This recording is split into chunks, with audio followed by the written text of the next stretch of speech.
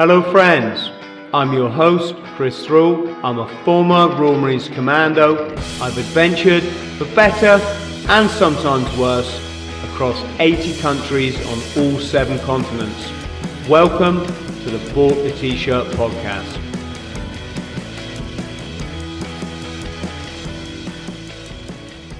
Lennox, how are you, mate?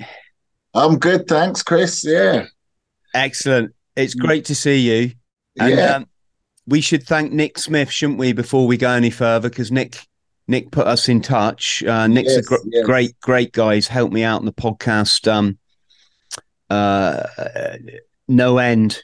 Just got to click a button here, mate. One sec. My focus is out. Hang on. There we go. Yes. Lennox, you're a man that's lived like 100 lives. Yeah. I shouldn't be here, really. No, I think you speak for both of us, mate. But it all comes good in the end, doesn't it? You know. Yeah, absolutely. It all comes good in the end, and then we're able to use our experiences to give something back. Yeah, that's important. What part of the world are you in at the moment? I'm in the Garden of England in Kent. Kent, okay. Yeah. Are you familiar with like Bromley area? Yeah. Yeah, that's where I'm from. Okay, yeah, I've done some work over there. Bad luck. Yeah.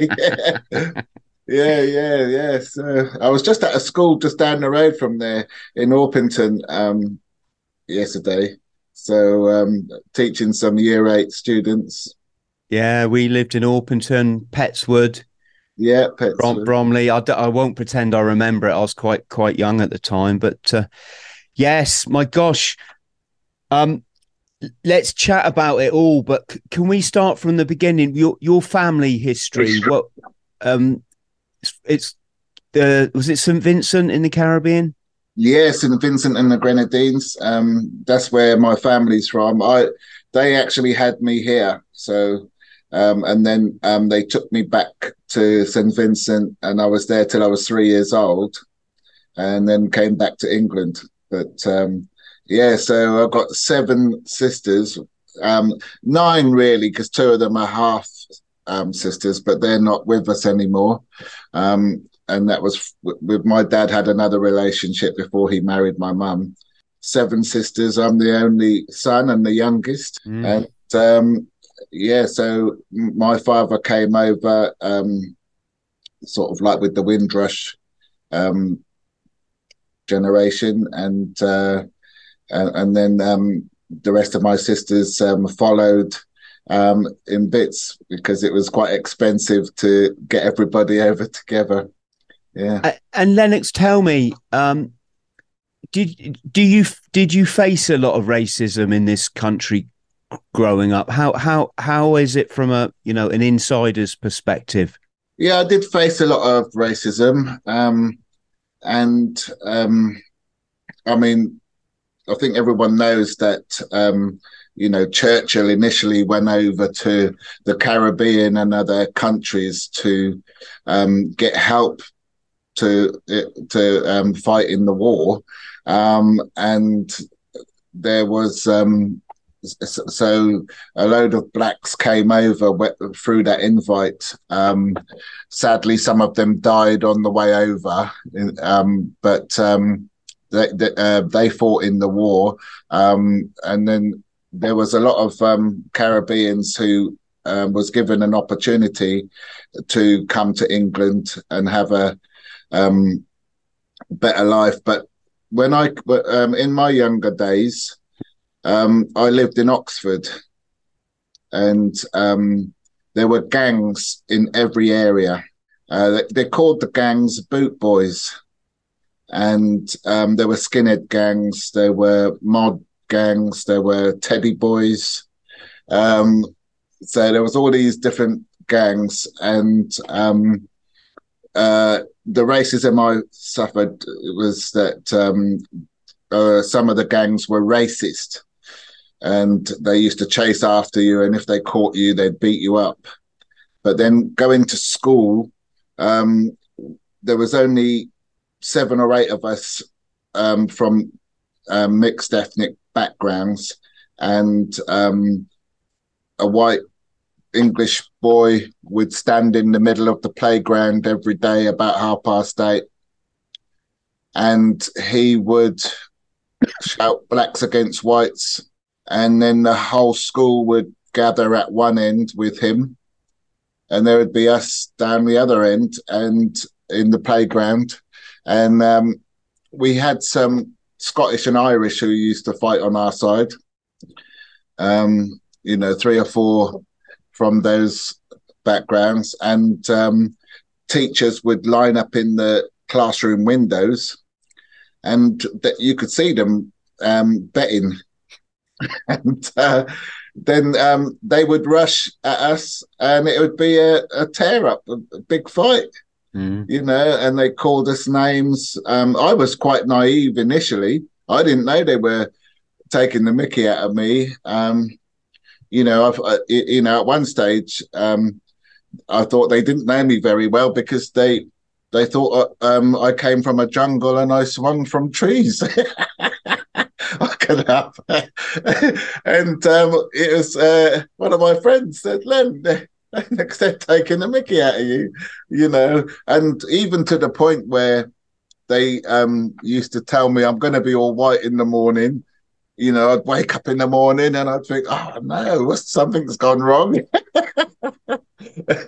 But so there was that, and it got worse because they would wait for us outside school, and then they got wise to us sneaking out the back way, going across the field, and they had gangs outside the front and the back of the school, and you had to fight your way through to get past. And I didn't have any fighting experience. I,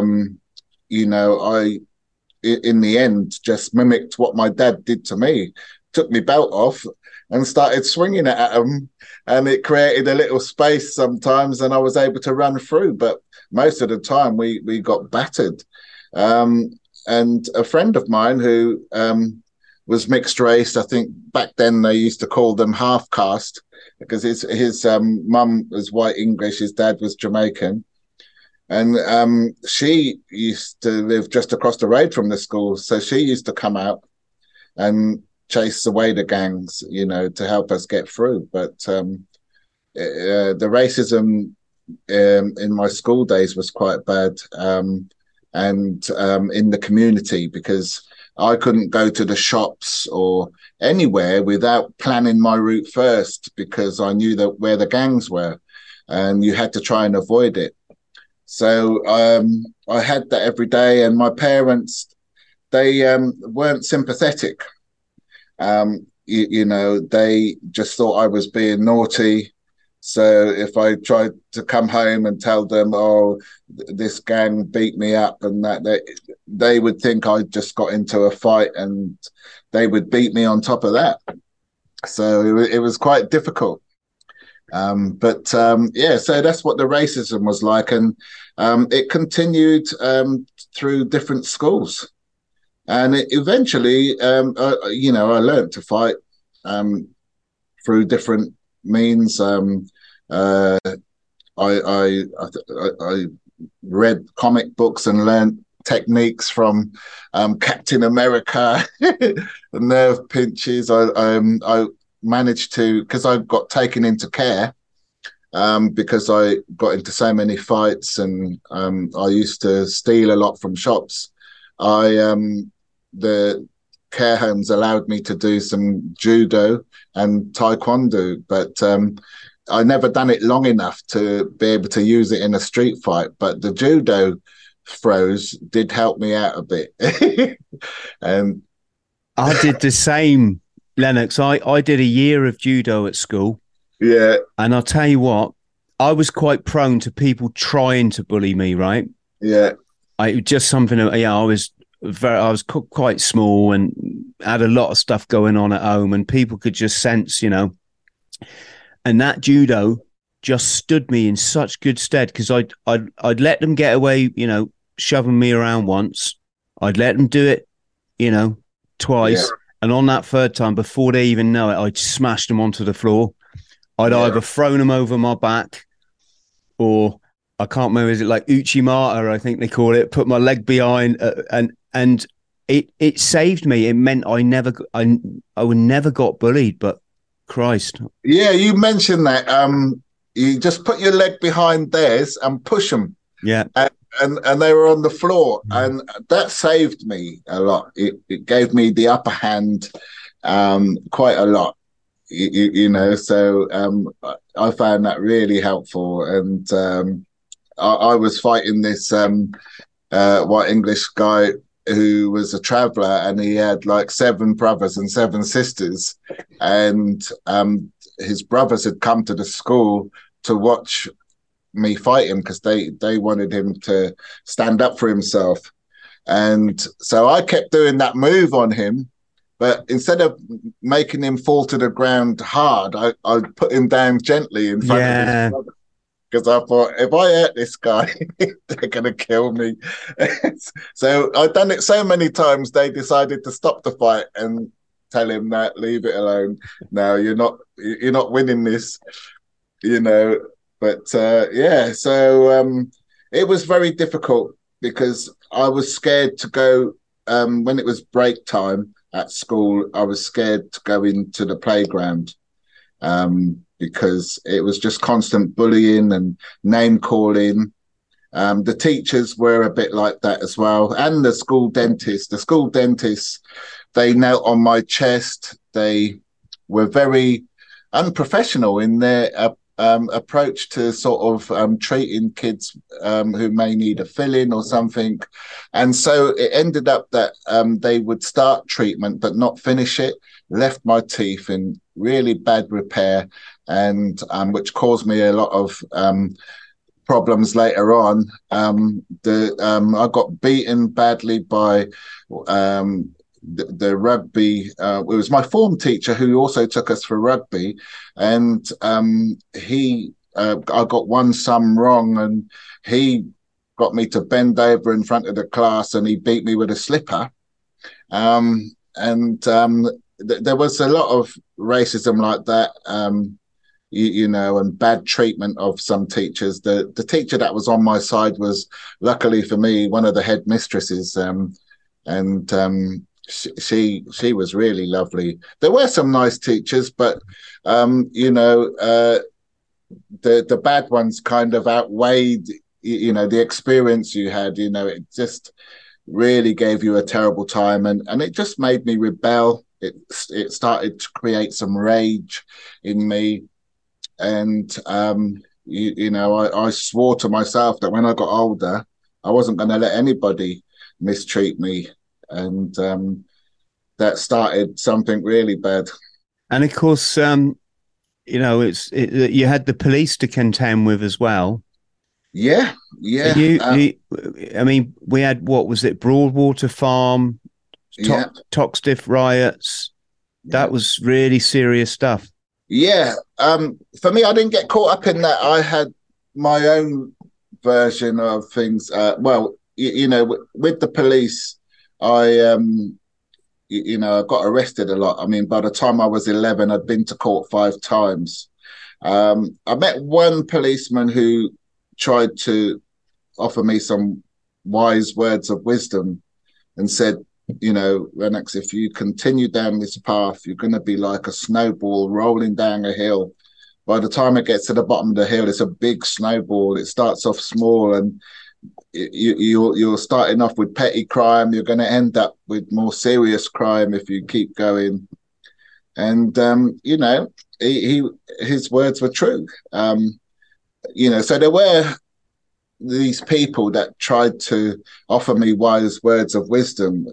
You know, my neighbours were really good as well, and they pulled me aside, and to try and stop me growing up with a chip on my shoulder, they said, look, the racism that you're experiencing is not the views and behaviour of everyone in England. It's just a small handful of people who, you know, who are doing this. It's not all of us, and that really affected me, you know, and made me think different. And then I had these war babies whose car I smashed into a wall.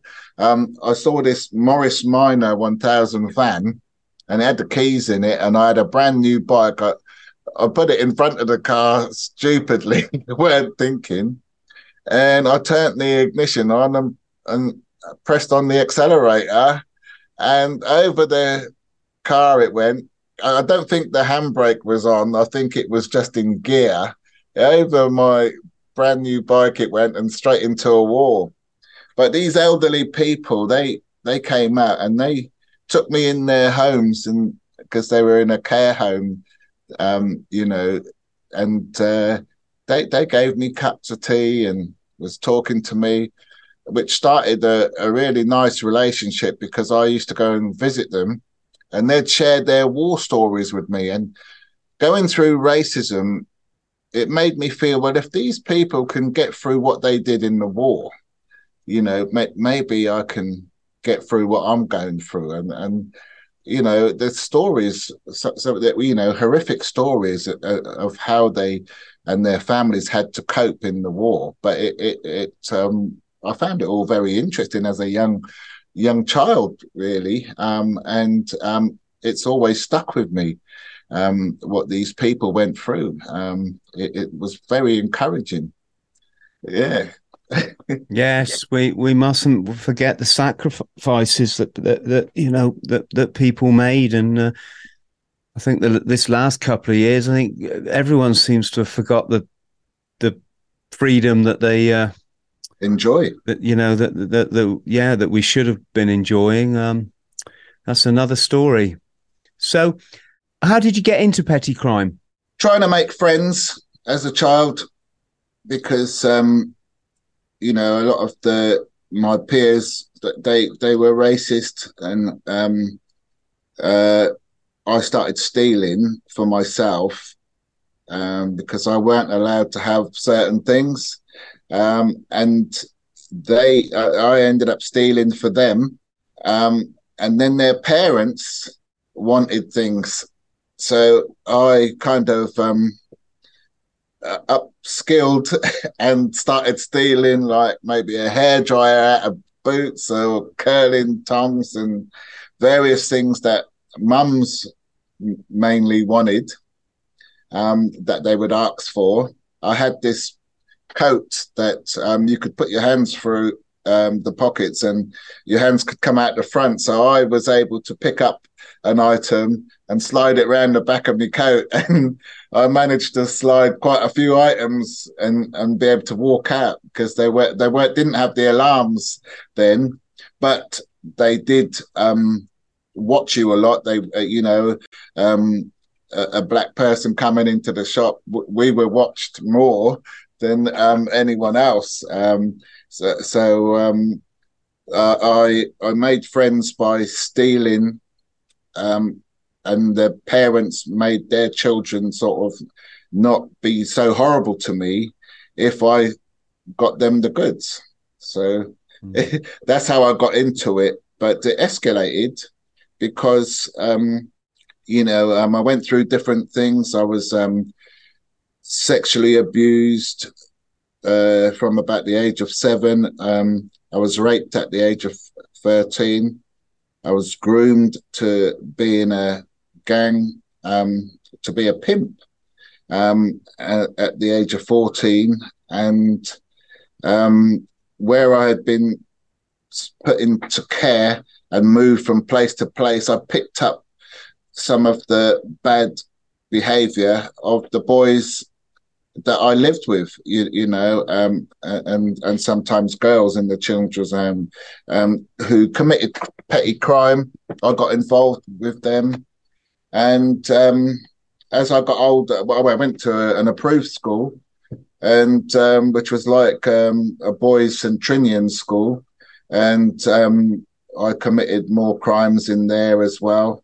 And I wanted to join the army, because the place was run by, you know, ex-army and Air Force guys, and you know, I thought it might be a good career. I wanted to do mechanics in the army, So when I eventually went to the Army careers, I had to take an aptitude test.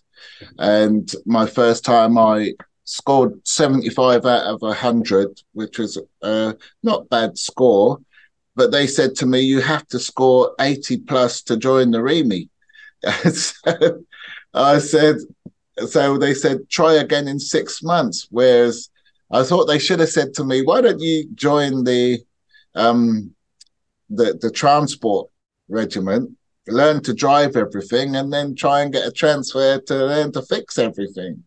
But they didn't advise me like that. And, you know, I had to wait 6 months before I could take the test again. And I wasn't in full-time education. So when I went and took the test again, my scores were much less. And so I didn't get into the REME, and I ended up trying to live life myself, but I ended up getting into crime because it was hard to get jobs and to try and get into a good career. I went round in circles a lot, and my fighting skills had improved a lot then, and I had even more rage. So I was headhunted by 2 gangs. I was headhunted by a drug dealing gang who all their guys who they used as enforcers, and they used to rob other drug dealers so they can control a bigger area. They all had an accident because they went to rob a drug dealer. And they took with them foolishly imitation firearms. And the drug dealer lived in a townhouse, and they got to the top floor where he was and held him up. But he noticed that the guns they were using were imitation. So he put his hand behind the sofa and pulled out a real gun. And they all kind of crapped themselves and jumped out the top window of a townhouse and broke arms and legs. So this drug dealing gang, you know, had heard about my reputation because I was committing crimes myself, and I was doing it successfully, and they wanted me to work with them. So, you know, I agreed in the end, and they used to use me as an enforcer. There were other drug dealers who borrowed drugs off them on credit, didn't pay on time or didn't pay it back, and they sent me to get the money back, and I always came back with it. And they used to send me to places like Brixton, sometimes to score kilos of cannabis for them, and there would be gangs outside waiting to rob you. And so I never got robbed. I went prepared, and I sort of lived like I had nothing to lose. But I was also headhunted by, I used to go to a particular pub we called the Labour Exchange, and it was called that because lots of criminals used to use it. And it was where they went to have a drink and to get a job. So you could go there and people would tell you about a burglary you could do or an armed robbery and stuff. And there would be people who had nicked loads of food and stuff from the supermarkets, big roast joints and stuff, and you could get it cheap. And this guy from an organised crime gang in London had heard about me, and we had a drink together, and then the next thing I knew, he was taking me to London, and I met a group of people in a bar in a posh bar in Marylebone, and I ended up with a mentor who owned a jeweller's shop at the and lived at the back of Oxford Street, was chauffeur driven. The people I met bankers and other business people who were part of this gang. There was East End gangsters who were around for the craze, some of them, and there was solicitors.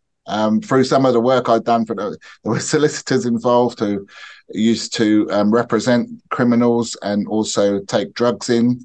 because at one stage they weren't searched because they were from the illegal team. And there was even corrupt police and corrupt politicians in there, but the corrupt police and politicians I never got to meet. I only got to hear about through the other gang members, and plus at one stage they wanted me to commit a murder because there was two multi-millionaire guys who had a grievance. They had racehorses, and one of them was poisoning the other one's racehorses, and he wanted to pay to have him killed.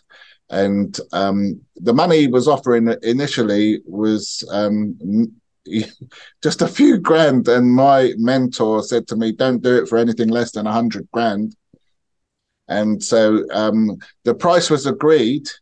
And because we used to go to rugby, there was an arms dealer up there. We used to buy our guns and stun guns from.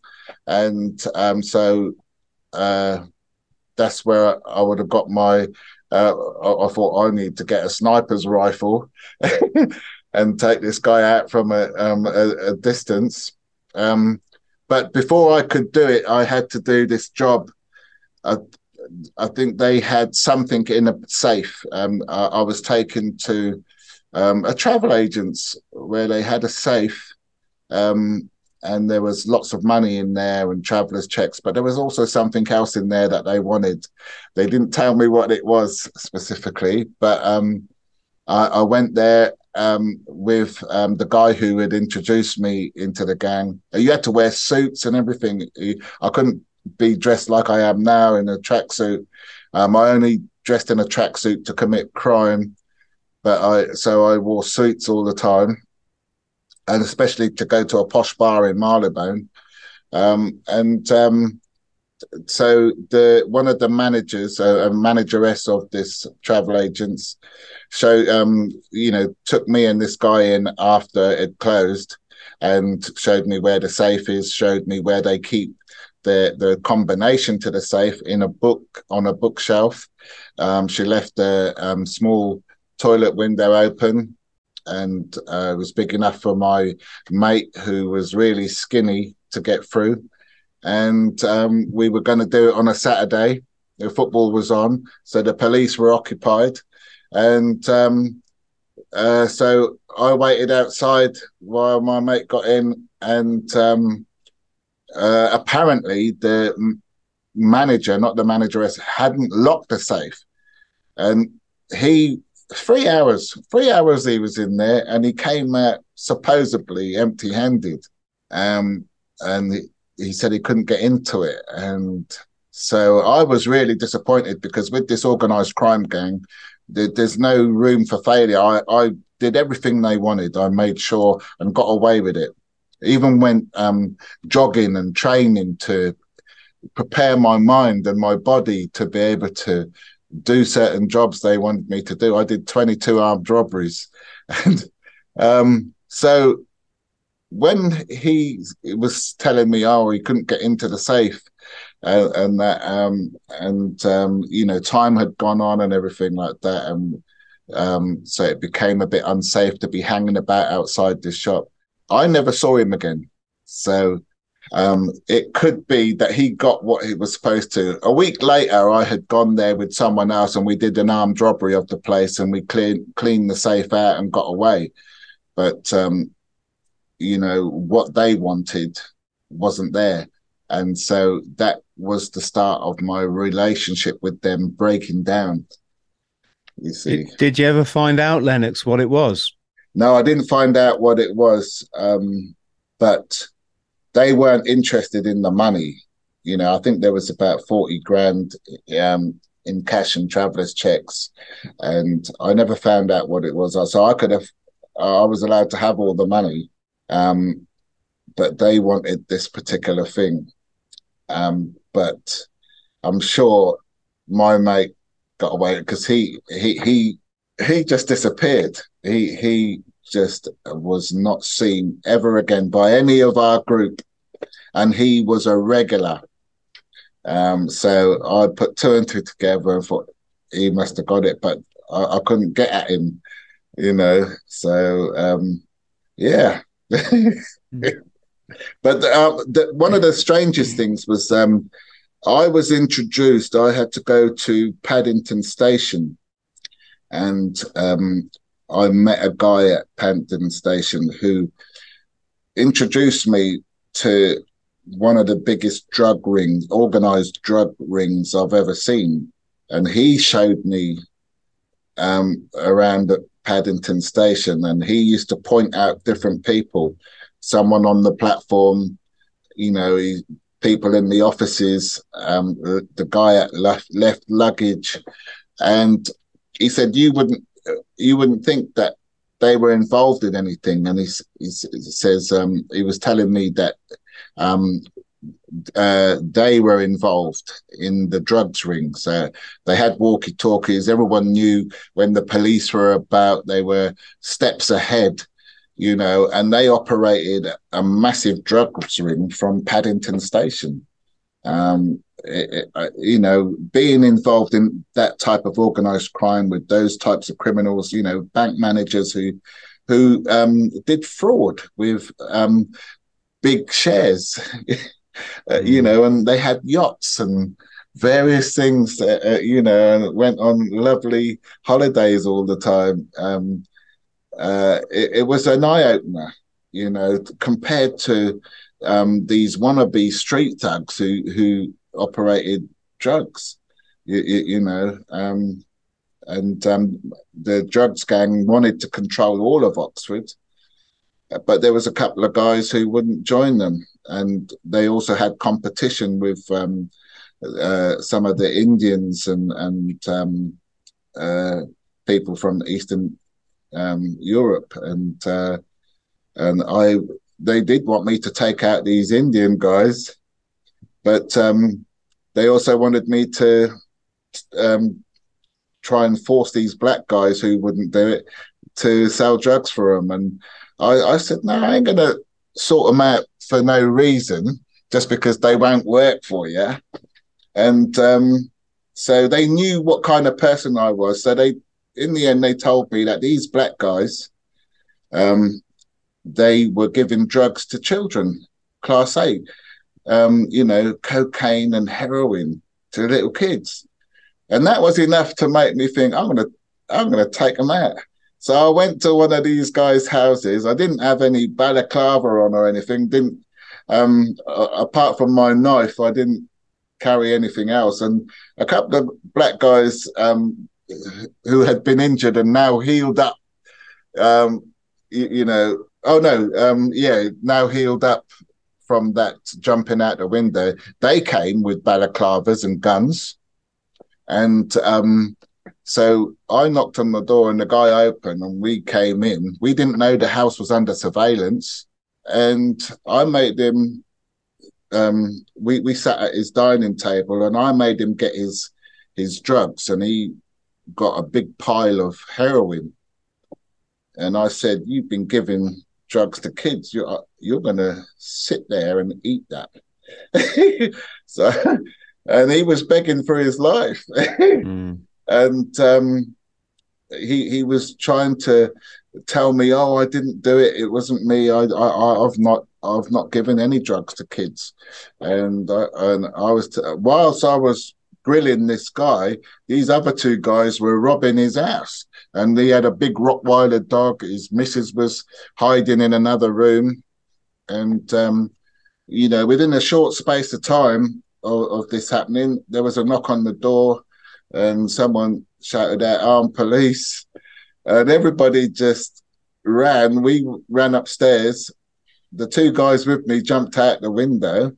One got away and the other one was fighting his way through police because he was a kickboxer. And he pistol whipped one officer so bad it nearly lost his eye. His eye was sort of almost detached from his socket. And there was police everywhere and I had nowhere to run. So I went into this big wardrobe, got all the clothes and covered myself with it and shut the door. every now and again, this dog would come sniffing around. And I was in there for about 4 hours until the scenes of crime officers came. And it's when they opened the wardrobe and the clothes started to move that they freaked out. They thought, this is a ghost. And so, because the guy I was grilling, he kept coming and saying, shouting from a distance that it's okay, it's safe, come out. And I could still hear radios, and I thought this is a setup. But I ended up getting arrested and going to prison for that. And I made this guy I was grilling come and see me, and I said, "You're going to tell the police that I wasn't there for that. I didn't. Because I wasn't wearing a balaclava or anything. I only was invited there by you as a friend." And he wrote down all that we said in front of one of my mates after the visit, and to send to the police to get me off. But because my mates from the drug dealing gang, they were using people to bring me loads of drugs in prison, and I was getting rid of it. I was making lots of money. I think I was making £100 a day. And so what they decided to do was not to give that letter to the police. They wanted to keep me in. And when I found out about it, I was upset and angry with them because I wanted bail so I could be with my girlfriend and that and have my freedom. And they just wanted me to keep selling drugs in there for them, and I wouldn't. I had to take the business away from the existing drug dealers in the prison. And where I didn't take heroin myself, I gave bigger amounts of drugs. I used to have a drug addict who used to test the heroin for us. And, we gave bigger deals, and before long, everyone came to us. And so we controlled the heroin and was making lots of money and everything. And then this Indian guy was going to get robbed, and he was part of the Indian gang that my gang wanted me to, to sort out. And so he came to me for protection, and him and his brothers paid me lots of money, gave me more drugs to keep their brother safe. And I did that as well. But I fell out with the drug dealing gang. I said, what you've done to me is wrong, and if you ever come in here, I'll make sure you have the worst experience ever. I'll get people to rape you and stuff. I told them, and was it like that in the prison? Did these horrible things happen to people? Oh gosh, yeah. One time, this guy was getting raped every day. But where I'd been sexually abused and raped, I had said to this guy, look, we can stop that happening to you if you want. And he was so terrified. He said, please don't get involved. I'm so scared what would happen. But we tried to convince him, me and, a couple of boys, that we would proper sort this guy out. He won't be in any position to harm you again. But he just wasn't convinced. But the violence was bad. Yeah, there was a lot of that. There were guys who got into debt, and they would say, right, we don't want the money. You're going to work the debt. You're going to clean my cell, iron my clothes, make my tea, clean my toilet. And because I'm doing a long time, you're going to kneel down and bend over when I tell you. And there was things like that.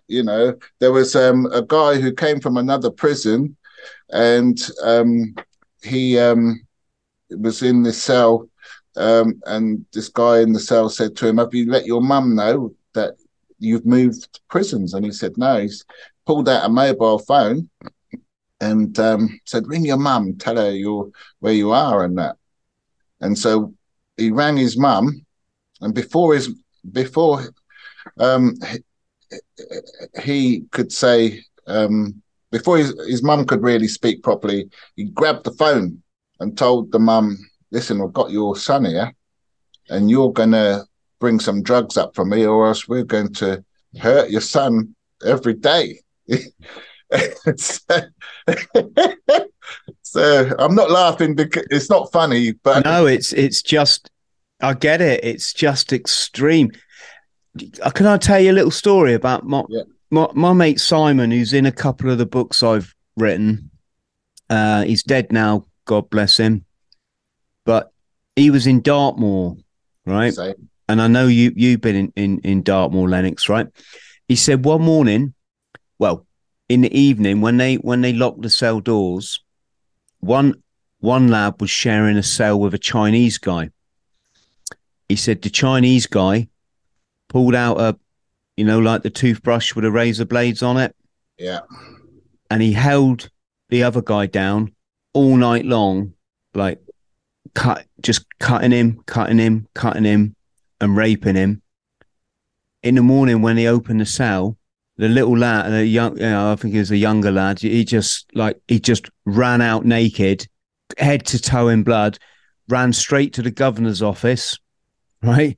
The Chinese lad picked up his water pot and went to get water for a cup of tea. As if nothing happened. Yeah, as if nothing. Jesus Christ, I don't know how you'd ever get over something like that. Well, I mean, I was on a unit in Dartmoor where everyone was in single cells, but there were some who were sharing. There were guys who used to wedge their door because at night, prison officers would open their doors and give them a hiding. So they started to wedge their door so that if they did unlock the door, they couldn't get in. So there were things like that. I was on an exercise yard, and there were two black guys having a fight. And the officers, there's two officers who are in a cage, and they're watching. And but they didn't call for help straight away. I mean, the way it works is, if the officer had a dislike to you, maybe you told him to fuck off or something on a previous occasion, and now you're in a fight and you're losing, he's going to turn to his mate and say, "Oh, did you see the football last night?" While you get a pasting, and then blame you for it. But anyway, these guys were fighting, and the one who was losing started to run, but there's nowhere to run because you have to walk around in circles. Well, you used to at one stage, and then they kind of relaxed that rule and let you just hang about if you want as well. But so there was nowhere to run. And in the end, he got tired running around, running away from this guy, and the other guy knocked him to the ground, knelt on both arms, put his hand in his pocket and pulled out a razor blade and turned his face into a jigsaw puzzle. So, but in Dartmoor, there was a guy who used to drink his own urine and eat his own feces. And, there were guys with mental health issues who walking around with their body not looked after, their hair unkept, and sometimes their trousers falling down, and they didn't care. And there were all sorts of issues. There was racism because all the prison officers who got into trouble in other prisons for perhaps being involved in the death of an inmate, perhaps a female officer has had sex with a prisoner, all those types of issues. They got transferred to Dartmoor prison, one officer was racially abusing a black guy who was a boxer, and he took it for 3 months. And then one morning when he opened the black guy's door, the black guy pulled him in, shut the door, and all you could hear was screams where he was beating him. But obviously, you never saw the black guy again because, in the punishment wing in Dartmoor, you see a lot of blood on the walls and the floor sometimes because the officers, they get their own back, So there was a lot of, I mean, there was a group of guys who ran out of tobacco, and they cut holes in their pillowcases because Dartmoor's so far away from everywhere. You see all weathers in a day. The water is greeny brown, and it's really a harsh place. And they used to send you up on the quarry, and you used to have to smash stones. That was one of the jobs. So it was, and people used to talk about the Dartmoor stare, because there was so much knife crime that people made sure their backs were to the wall. You know, they were scared to expose their back because someone would come up to them and stab them. You know, people sometimes had, you know, magazines around their waist, and you know, they took precautions. It was, and they talked about the Dartmoor stare because everybody was kind of like, they had this look to, they didn't trust anyone. They stared.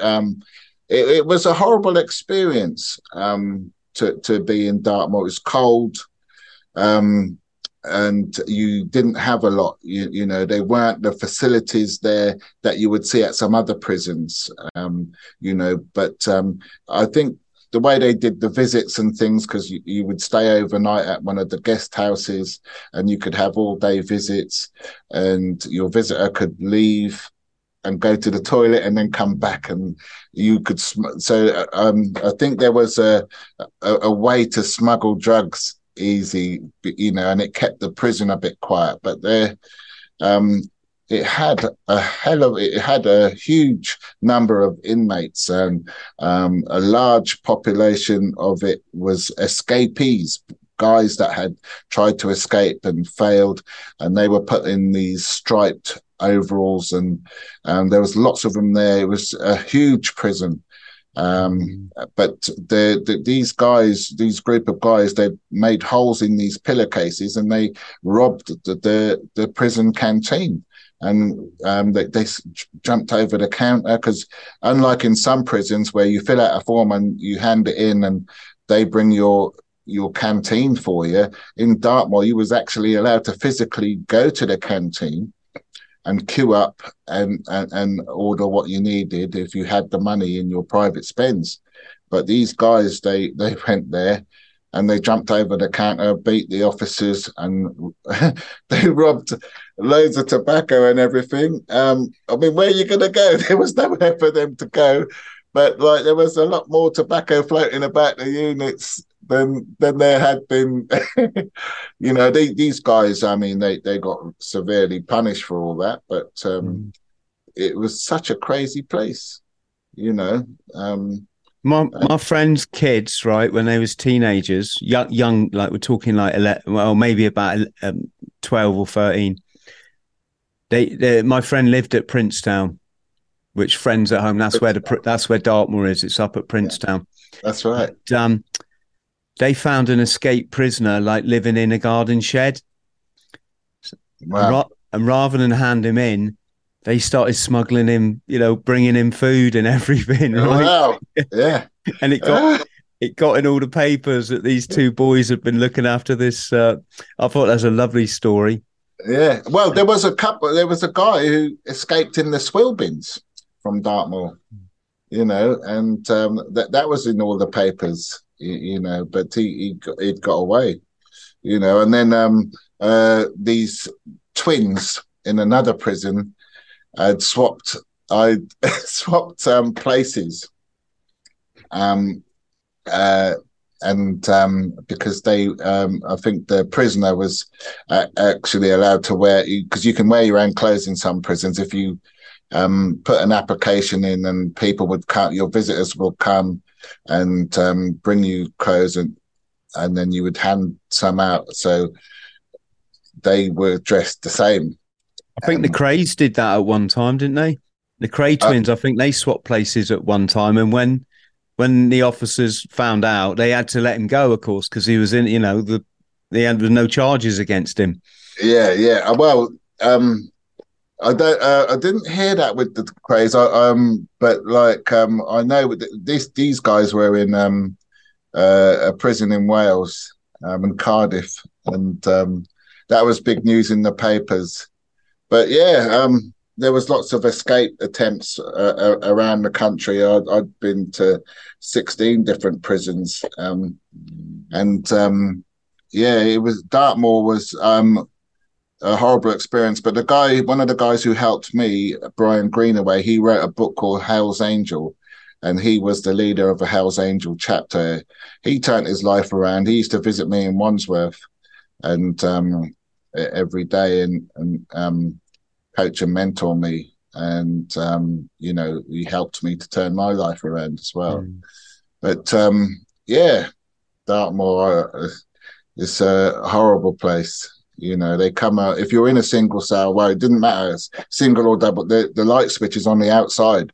And so the officer used to come round at night, 8 o'clock, and turn your light off. No, 10 o'clock, you turn your light off, you know, and it was horrible. There weren't no toilets in your cell. You had to use a bucket to do your business.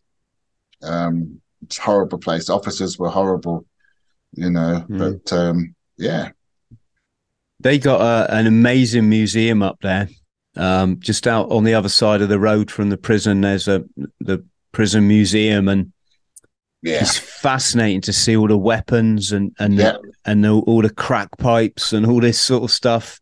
And they used to make prison hooch. It is. I've seen lots of because I used to take kids into prison, and they used to show you all that stuff as well. And so they've got that kind of thing in prisons around the country. You know, confiscated weapons. I mean, some of the creativity of prisoners to make the weapons that they did. You know, it's just amazing.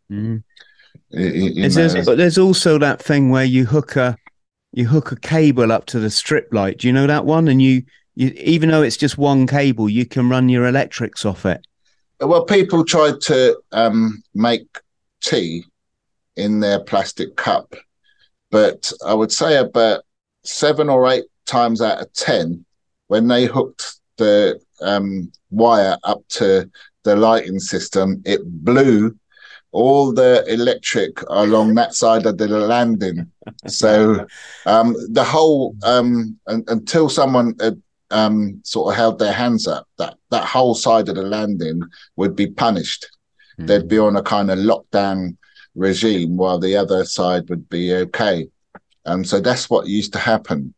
But I never tried to do it. I've been in a cell when my cellmate's done it, you know, and you know, he's blown the lights. The odd time it works, because you really have to know what you're doing.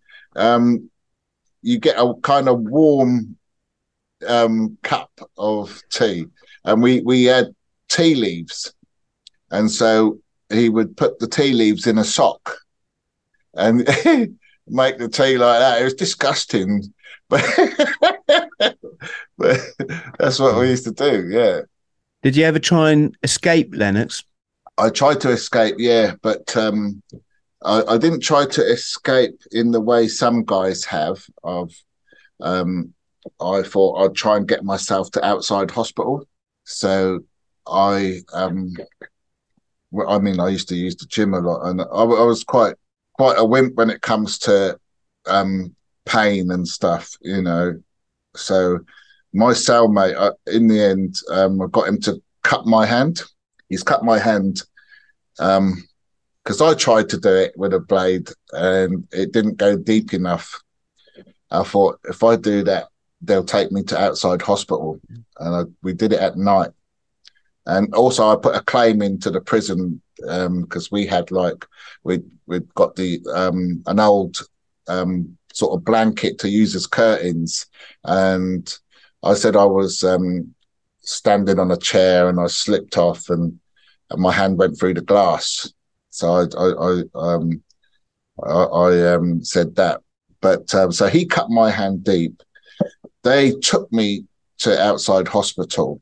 But what they handcuffed me and then handcuffed me to a prison officer who had a long chain. And they took me in the hospital. And, you know, I had a car waiting, a guy in a car outside the hospital waiting for me to get out. The football was on, so it was busy, and I wanted to go to the toilet, so they came with me and they let me go in one of the cubicles, but there was this long chain attached to one of them, and so I couldn't get away. And then when I was in the hospital bed, they cuffed me to the bed as well. And the doctor told them to uncuff me from the bed. And they said, no, not until you put him out. So I had this injury for nothing. And so while my hand was injured, that's when you get the officers. They be a bit more horrible to you, because the moment you start to react, they'll grab that bad hand, you know. So, and even the doctor, when it came to taking the stitches out, the prison doctor, I think it was around the Christmas time, and I could smell the alcohol off him, you know, and I didn't want him to touch my hand because he just wasn't in the right condition to be doing that, you know. But yeah, so I've got this massive scar. I lost the feet. I got tingling in one of my fingers. So I got unnecessary damage through trying to escape. So the other places I would have tried to escape from was magistrates' court, because where some people have jumped over the dock and ran out. Some have got away and some haven't, because there's loads of police around and that. But I wanted to try that. And I remember one time I didn't jump over the dock, but I was downstairs in the cells, magistrate cells, with a co-defendant of mine. And we planned, because it was retired policemen who were looking after us. And, you know, there were a couple of them that was overweight. And we thought, oh, yeah, we could overpower them and get out. But while we were waiting, because, you know, after your case is dealt with, often you have to wait till about 5:30 or 5 o'clock before they're ready to take you back to prison, because they want to take a full van or as many as possible. So while we were waiting, we had some cannabis and we smoked some cannabis. And the guy I was with, he was the kickboxer from the other job, and he thought, yeah, he's gonna do it, you know. And so we were waiting one at a time behind each other, and they had the van open, and one of the police officers came to grab him, and he started. So he thought, right, I'm going to smack him. It was all slow motion. He was unable to fight properly because he was so relaxed from the cannabis, and his movements were slow motion. It was just weird to see. And the officer, being an overweight guy, he just kind of he just like twisted up his arm, put it behind his back, and got him in a hold. Chucked him in the van, you know, so easily. Whereas this guy, he did kickboxing, and if he hadn't been under the influence of cannabis, he would have been able to move. But it was all slow motion, and I just couldn't believe. So that kind of put me off from, because I'd been smoking as well, and I thought, nah, it's not a good time to try it. You know, you need to have your wits about you. But yeah, so and also I had mentors in prison who were old school criminals, and they used to teach me how to fight, not to fight the officers, but to fight, you know, by using, you know, finding out about the rules and using that to fight. So they used to make me go to the library, read the standing orders, which and you know, you learn to do things like, if you're getting searched you can accuse the officer of, you know, feeling up your groin, you know, and you know, so you did things like that. Or if you had a grievance with a particular officer and he was going to lock you in your cell, you let him do it, and then afterwards you maybe headbutt the bed with your nose, make your nose bleed, smear the blood over your face, and then you press the emergency bell and tell the officers you want to see the governor. This officer that locked you up called you a black bastard, and he punched you in the face. You know, and prisoners, I mean, they got into fights with each other, and then they got another prisoner from the kitchen to throw some butter on the floor, and they slipped. A couple of guys got paid from the prison £800 through something like that. So my mentors, my criminal mentors, they taught me to fight that way rather than fight them fist. Whereas there were other big inmates who used to fight them. You know, even Charles Bronson, he used to take them out. He'd wrap his t-shirt around his knuckles, and he'd fight them. But that wasn't the way. That just got you into more trouble. Whereas if you used your head and found these little ways to, you know, you could get a lot more. So that's what I was taught. But I spent years learning, studying law. And I used to read the law books that they use in courts. And I used to read them with a dictionary. And you had to like apply to use to get the law books. And you know, you'd get it, and you were allowed it for a certain time. And I wanted to learn to defend myself, because I didn't want to leave it just to my solicitor and barrister. I didn't want to be sat in a cell thinking, oh, I should have said this and I should have said that. So I learned to defend. I learned so well that other prisoners used to bring me their cases, and I would help them how to get off. And I was so successful at it in the end. So even though I spent a long time in prison on remands and various other sentences, I used the time to try and learn about the law so I could understand what was going on in court and how to get my story right and everything. What will the jury believe? And so I did all that. Lennox, tell me, right? This is fascinating chat, by the way.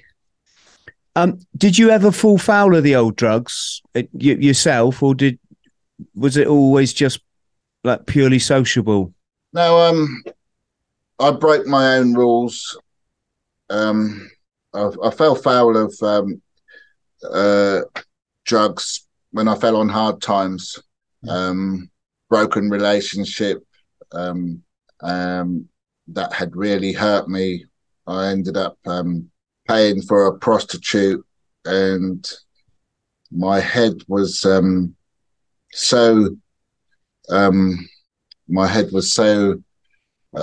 messed up, you know, that I wasn't enjoying the act she was doing on me. And so I kept her there I wouldn't pay her. I kept her there for a long time, until I thought she had sort of satisfied me. But I dropped my wallet.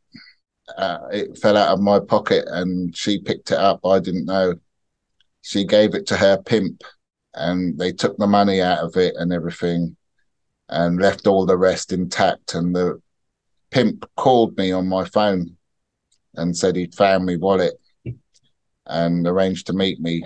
And he took a swing at me. I was still under the influence of drugs, but he took a swing at me and whacked me in the head with a claw hammer.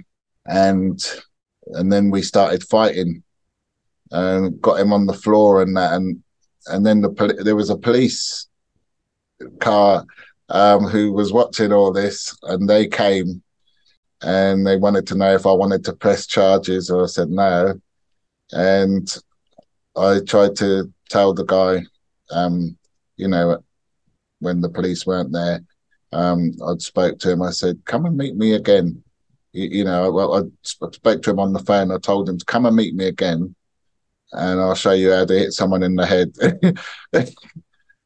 But he backed off. This was in Northampton. He wouldn't. But the rules were that you don't get drunk or under the influence of drugs, especially in another area. You just do it in a safe space with your friends and everything like that. Through difficult times, like I got into debt, playing cards, poker with some friends, and when I lost, they said, right, if you drink this bottle of whiskey, we'll cancel your debt. And so I drank the bottle of whiskey, but when I got down to the last shot, I went to pick it up and knocked it over. And they said, all right, that's cancelled. And I saw this can of beer and I said, I'll tell you what, I'll drink that can of beer instead. And they said, all right. I didn't even get halfway with the can of beer. It all come out. And so to cut a long story short, they said, right, I'll tell you what you do. If you want the debt cleared, there's this guy who we don't like and we've got a grievance with. You take care of him and we'll cancel your debt. So I'd fallen on hard times, and I didn't have my usual weapons and things. I think I found this vanity kit in my friend's bathroom. I pulled out the scissors out of it and used it as a knuckle duster. And I went to where this guy lived, knocked on his door. He answered the door and straight in the face with it. And I knocked him unconscious in his doorway, and left him there, and went back to the guys and said, yeah, I've sorted him out. And they cancelled my debt. But so things like that, I did some stupid things through drugs, but I didn't realize that drugs was affecting me. It made me paranoid. I became more evil in my violence. There was a guy in Manchester who, I was on hard times, and he robbed me of some of my possessions. And, I got a knife and stabbed him in the eye. I was going to stab him in both eyes because I thought, if you're blind, you ain't going to be able to see to rob anyone again. I ended up doing several months in Strangeways on remand, and then through having learnt how to defend myself in court, I was able to get acquitted. But it cost me, so drugs had made me have this other evil side. There were times then I could be a nice person, but there was this other side that was violent, and it affected me. This sounds like coke. Am I right? I did do some coke. Gave me a short fuse. I did do some coke, and that I did coke. I did a lot of ecstasy. I did a lot of cannabis. I did some hallucinogenic drugs, like acid. But the drug that I had most of the time was cannabis. What put me off was I saw what cocaine, heroin, crack cocaine, and some and speed had done to other people that I knew, how it affected them, and it made me think that if I got into it like that, it would make me either like them or worse. So I dabbled in the other Class A drugs, but so when I did cocaine, I snorted it and smoked it, and I didn't have it as regular as some of my friends. I didn't touch crack because I saw some huge guys who had started using crack cocaine, and not only did it change their personality, they lost so much weight and they became vulnerable. And I think as a criminal, you can't afford to be vulnerable.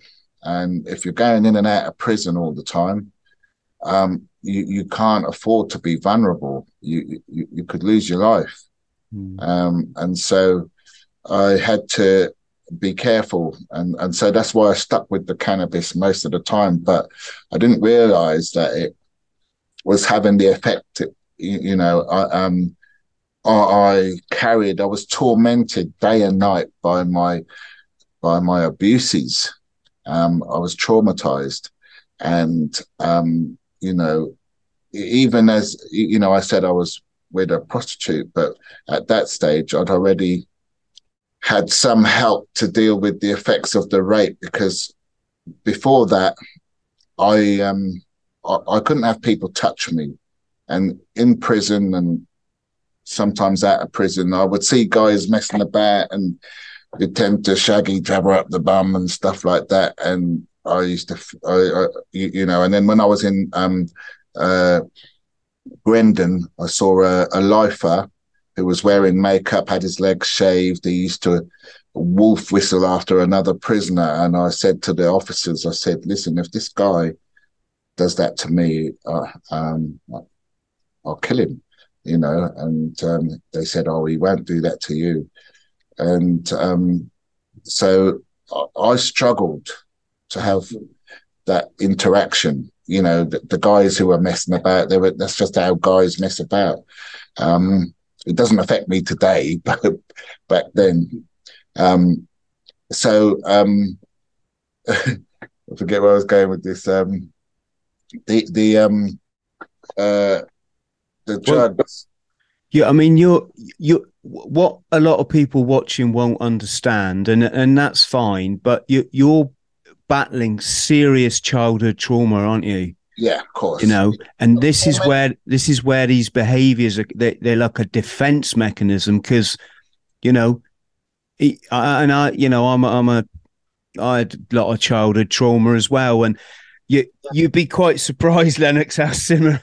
I never went inside, but I can relate to, I can relate to just doing extreme things my whole life and not understanding why I've always been so extreme. In later life, fortunately, it was like adventure sport and stuff. But in my younger days, it was a lot of, crime and, or not a lot, but I went through my crime period, and it's crazy when I look back. Would I hurt anyone? No way, Yeah. But back then, I honestly convinced myself this is how I needed to live, and it was fine. It was fine to go around, taking stuff off other people, because, like, what the fuck did they care about me? Yeah. That was my mentality, and again, I saw myself as kind of like a Robin Hood at one stage, because people used to come to me to ask me to sort out their problems. I stabbed a lot of times a drug dealer who was robbing single parents of money. They would buy, a bit of weed off them because they wanted to have a bath and a spliff after the kids are in bed and just have a relax. And this guy would take the mickey and not give them their money's worth, and sometimes give them rubbish drugs. And so I would take care of him and give them money back and stuff. But what I was trying to say with the sex thing is that being in a gang and being involved in girls and wanting to show yourself as normal, when it come to being with a girl, I had to try to perform. You couldn't be yourself, and I couldn't allow people. I couldn't have a girl or someone think I'm some weirdo, because I can't have sex or something like that. So I had this kind of act. I would become, it was like schizophrenia. I mean, I would become this other person. And my whole aim was to make sure, just to please this girl. So she would say nice things about me. I had to hide my abuse. And so in my criminal days, I did that. I had help when I was 18. A girl helped me to actually have penetrative sex because I didn't know. I was so damaged, and it was an emotional experience. But after that, being in a gang and having to try and be normal when it comes to girls, women, it was just a performance. It's only like in meaningful relationships can you be yourself. You know, I was so damaged, and if I thought someone was having a go or making me feel a particular way, I would approach them, and the next thing I would lunge at them with a knife if I didn't have a gun to shoot. So Lennox, just before I want to talk about your let's just use the word recovery. You know what I mean. Your way out. I mean, but before I do that, I just want to ask you, what's it like to go on an armed robbery? And were the guns loaded or were they just for show? The guns on some occasions were loaded, but there were times when you didn't have time to get a loaded gun. Guns were expensive, and sometimes you could borrow guns as well. But what it was like when I got better at committing armed robberies, because initially you don't always get training to do a good armed robbery or to use a gun.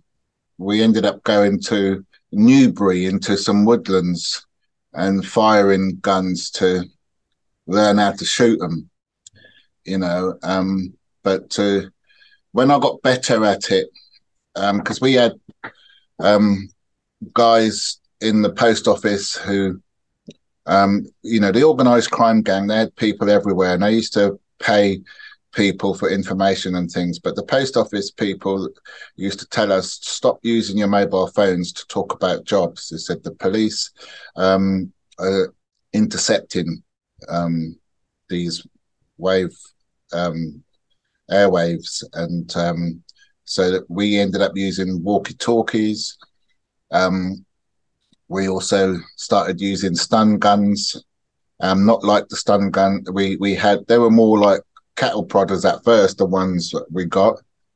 And I remember one time we wanted to test it out. And so me and a couple of boys, we waited in an alley, and we thought, right, the first man that comes down this alley on his own, we'll test it out on him. And when this guy came down, we approached him and started shocking him with the stun guns just to see how it would be, and so we used to do that. But what it's like being the adrenaline. So I got to a stage where I wanted to make sure that I did everything to get away with the crime, and so I had to prepare myself. Give you an example. I couldn't be with my girlfriend and her children and be playing with the kids and having that family time and intimacy, and then go and do an armed robbery, because the switch from that role, was too quick, and it made you make mistakes.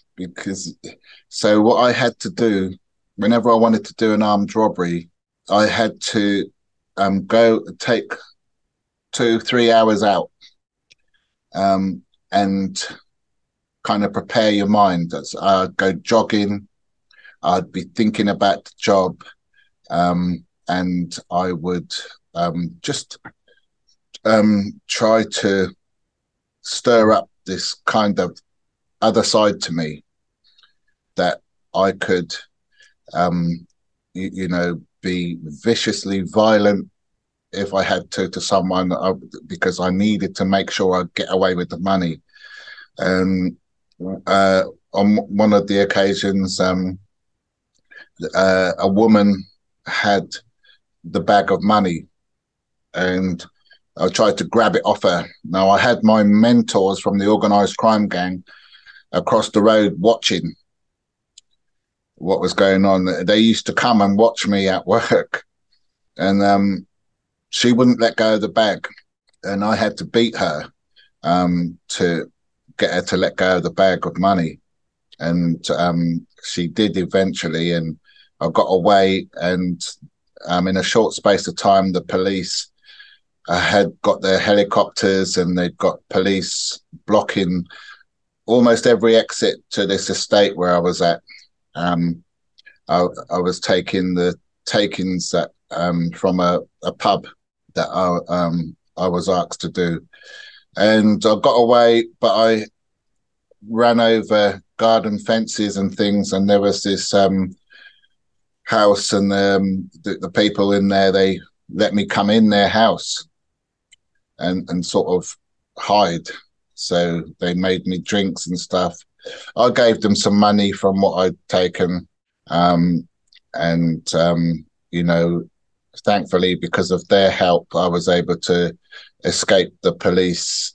But the adrenaline, the rush, it's your heart is racing, and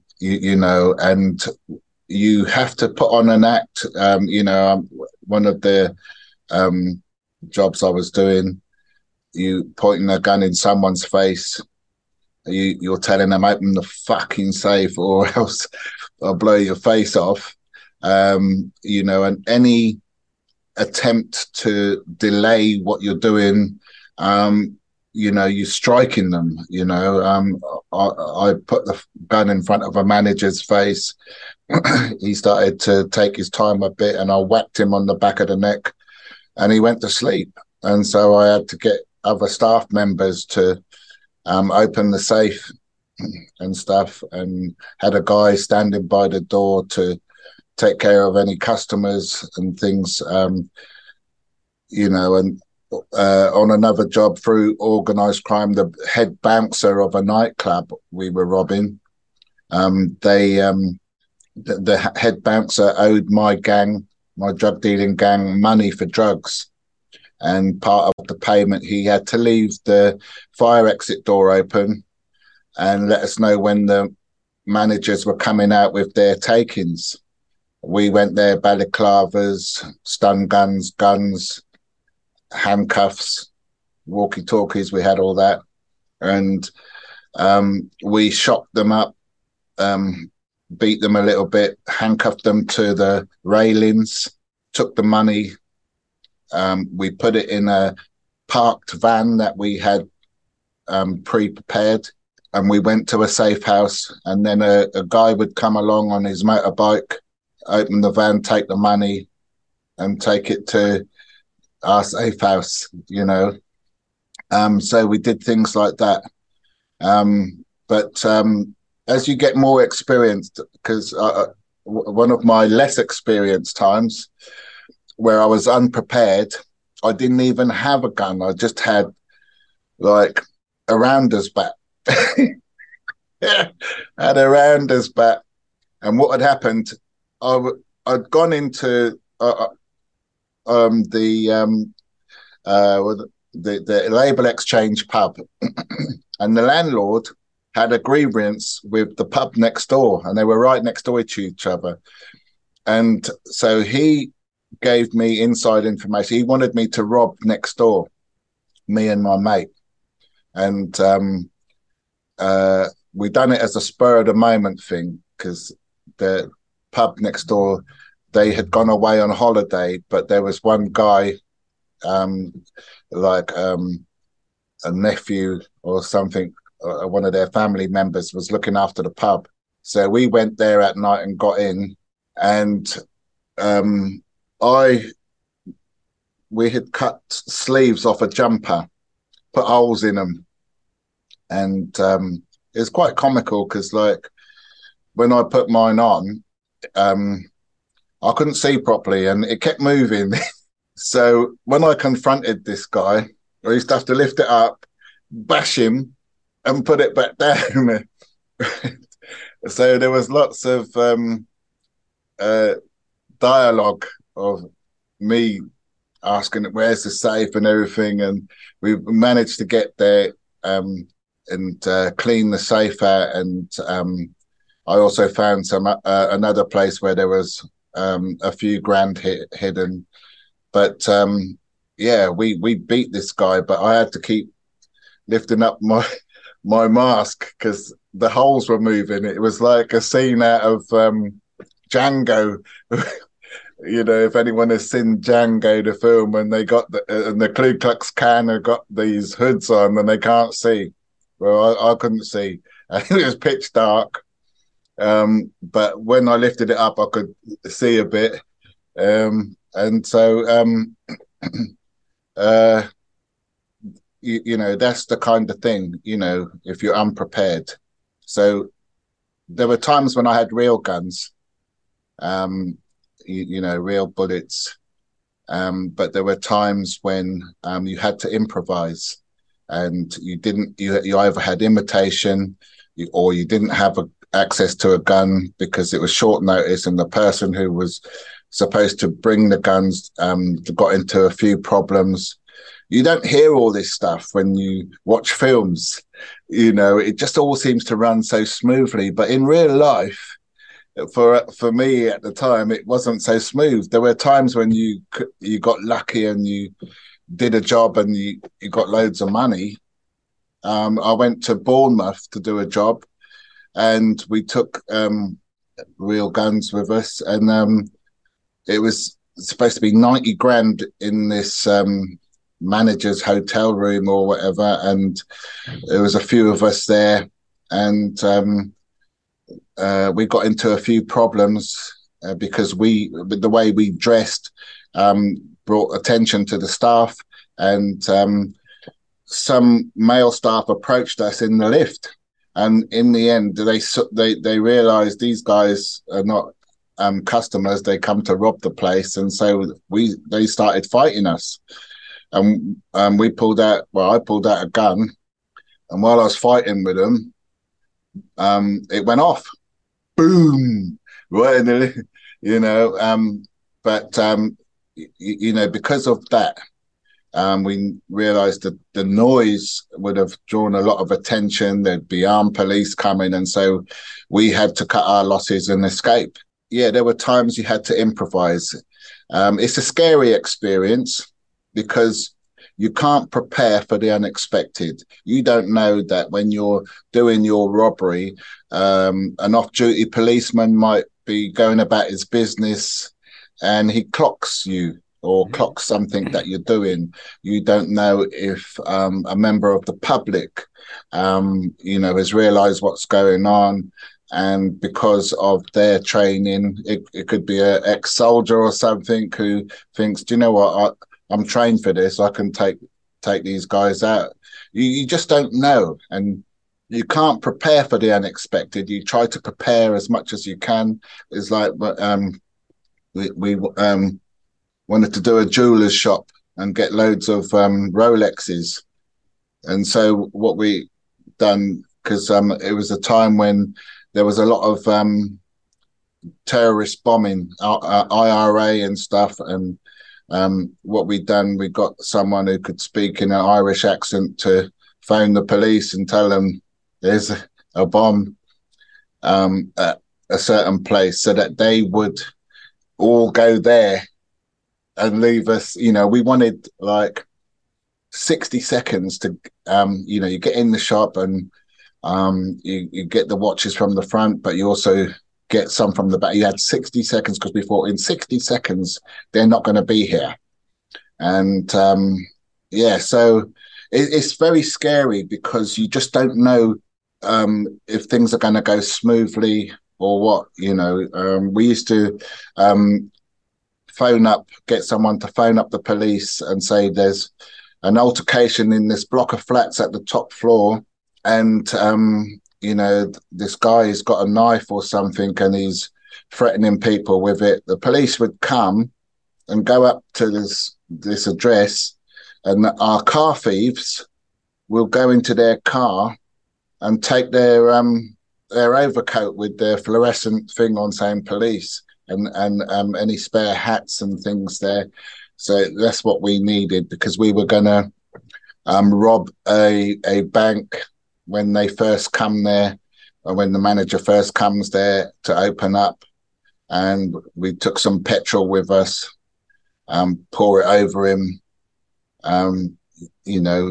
type in the right code or we'll torture, and we'll shoot him in the kneecap. Next one's in your face, So we were like that. It's a very scary experience to do an armed robbery. Today, where there's less money being used, you have to be smarter. You either have to be a tech person to be able to do fraud, get money fraudulently and get money transferred into accounts, trying to rob a bank, I don't think they keep as much money there as they used to. So it's not the same. You're going to be disappointed. So you have to have your information right. If you're going to try and steal cash from anywhere, you've got to have your information right. Otherwise, you're going to come unstuck. But it's a scary experience, running away from the scene, choosing the right time, especially where, you've got these protesters holding up traffic. It's a prime time to do a robbery, because it's hard for the police to get through the traffic. You need to be getting away on motorbikes so that you can get away. So you have to think like that. If you did it, but it's a very scary experience. And 22 armed robberies, it gives you a bit of experience. You may make a lot of mistakes at the beginning, but as you do more and more of them, you get a bit more experienced. You know what to look for, what to do.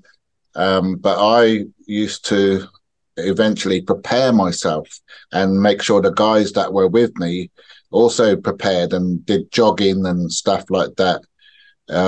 It was just so hard to come from playing with little children one minute, and then the next minute you're doing a job. It messed with my head. So I if I was with my girlfriend and her kids, I'd have to make sure I took enough time out to change, to find this person who could do that job. Otherwise, it messed with my head too much, switching from those two scenes, those two roles. I just couldn't do it.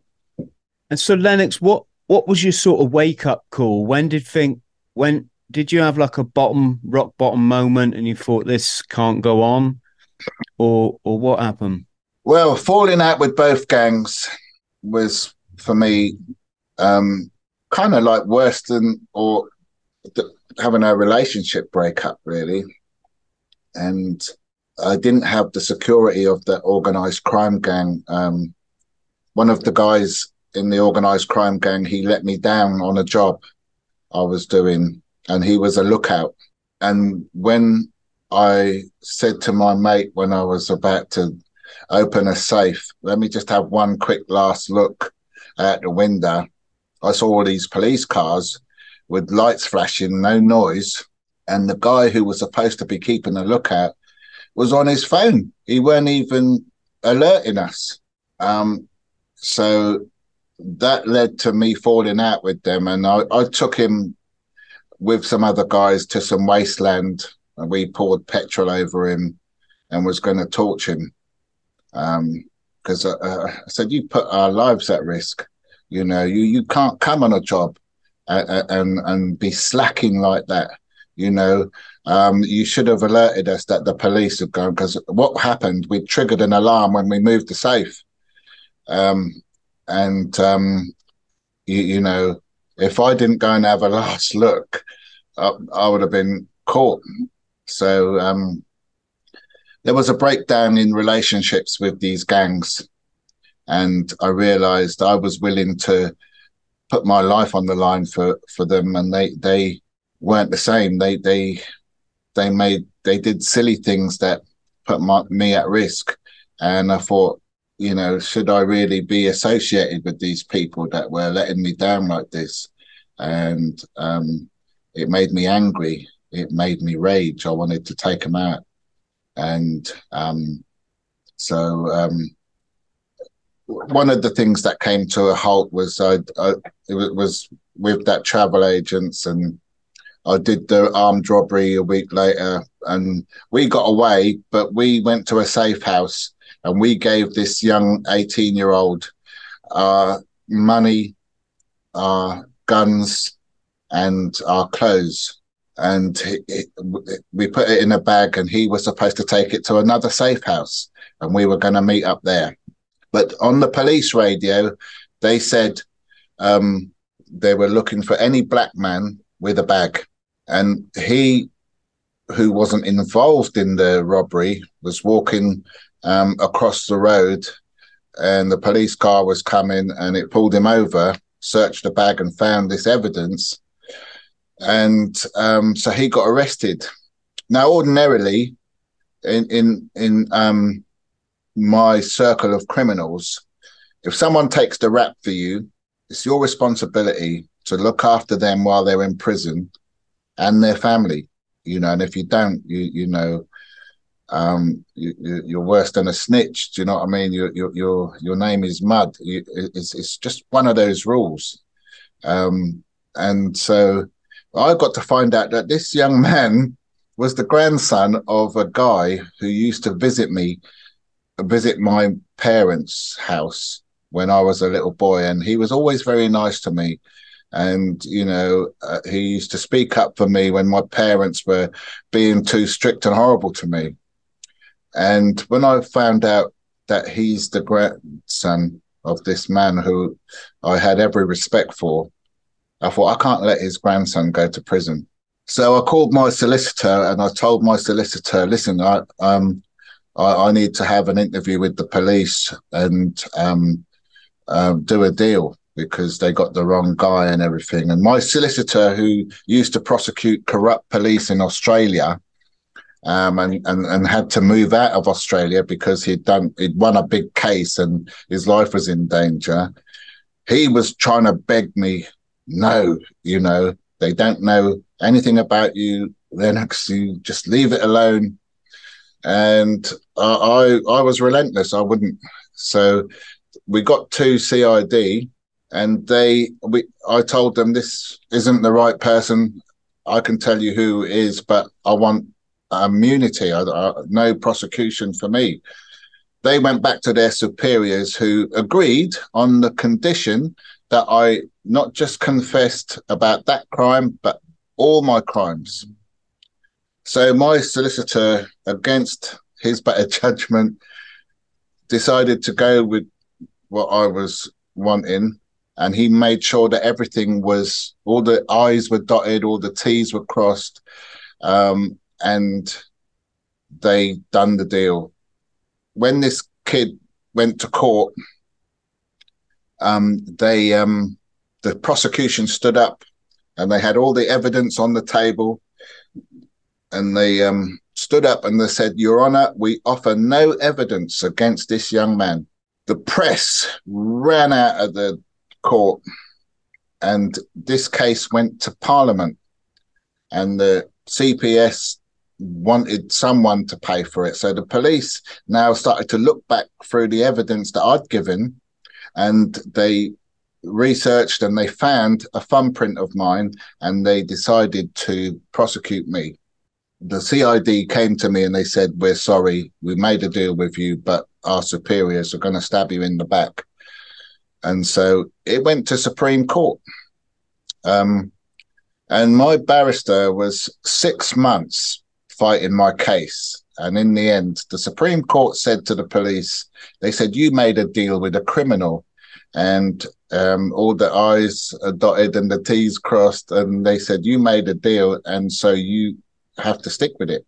And so they, because when I confessed all my crimes, I only confessed about what I did, not about who was with me or anything like that. That was part of it too. And so now I look at my DBS and there's lots of crimes missing because they had to wipe it out.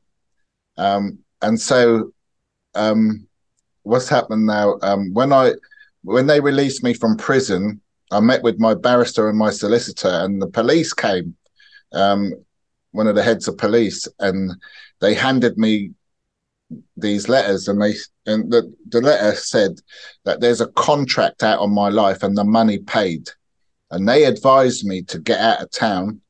They said because someone's put a contract out on you, and I spent a little bit of time trying to find out who's put a contract out on me. And I went to my enemies, I went to the gangs, and there was no one. So I thought the police had done this because I had won my case in court. And it was at a time when the police were trigger happy. They were making house arrests with armed police. And before you know it, someone was getting shot. It was the wrong person getting shot and things like that. And I thought, because I'd been arrested by armed police about 4 times. And the last time they came, they caused so much damage and everything, and arrested me and my girlfriend and the kids. And I thought what they're going to do is they're going to come and arrest me, shoot me, and say we thought he was going for a gun, because it was I was known to use guns and knives, and I was called by one of the judges a very violent and dangerous man. So they were telling me to get way out of town, not just up the road. And so I travelled the country, getting out of town. I used the letters to get benefits. I had a supervisor who used to deal with my claim. The council used to give me flats in different areas, and I lived like that for a bit. But so I fell on difficult times, trying to rebuild my life and move around as well, because I had to watch out for the police. I knew about corrupt police because they were in the gang. And so I had reason to be worried. And I thought, okay, I've done a lot of dirty work for them, but these kind of organized criminals, they know people in the forces. They knew people who were a gun for hire. And, so I started, I didn't think myself as any big man. I thought, do you know what? They could get someone. I mean, like we used to pay drug addicts, give them a gun, give them loads of drugs, shoot this person, and they'd do it, So it was very easy for the organized crime gang. I mean, the guy we poured petrol over, because I wanted him to give me what I lost. And the moment he got his freedom to try and get me some money, he was out of the country. So I eventually ended up homeless on the streets of London. While I was homeless, I was up and down the country in different places, and eventually settled more on the streets of London. I was homeless. I'd got nothing, and I was going through a terrible time in the winter. It was a very cold winter, and my body started to shut down.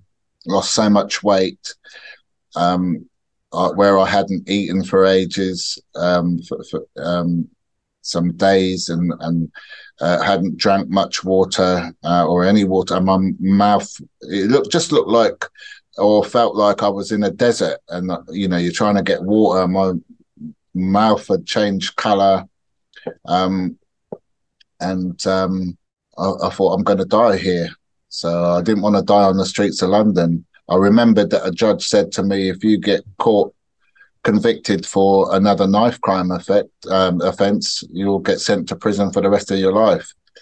And I thought, that's got to be better than dying on the streets. And I can hide in prison. I'll probably be the only person that wants to be there. And so it took me a week to find a man on his own that I could pick a fight with and hurt, So, because on Oxford Street, there's loads of families, kids. I thought, I don't want to traumatize these kids, and hurt one of their family members in front of them. So 11 o'clock at night, I met someone at a cash point. I asked him, he got any spare change? And before he could answer, I stuck a Brador in him, and he screamed, and he dropped his wallet. For a few seconds, I thought I could grab that. And I'd forgotten what I was trying to do. And instinct and adrenaline took over, and I decided to run. He decided to run.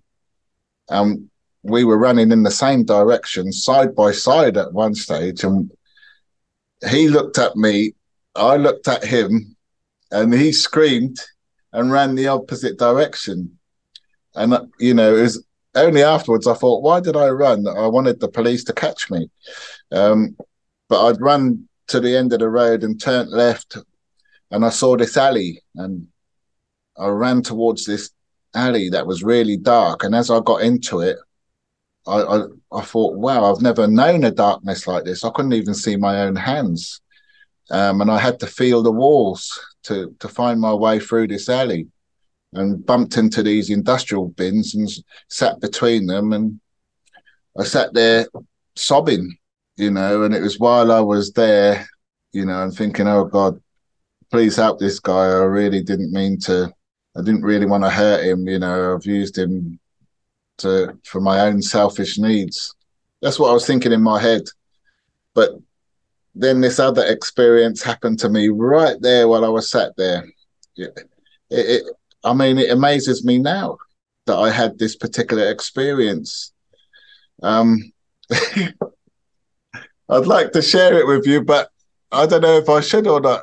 You got to now. You could read it all in the book.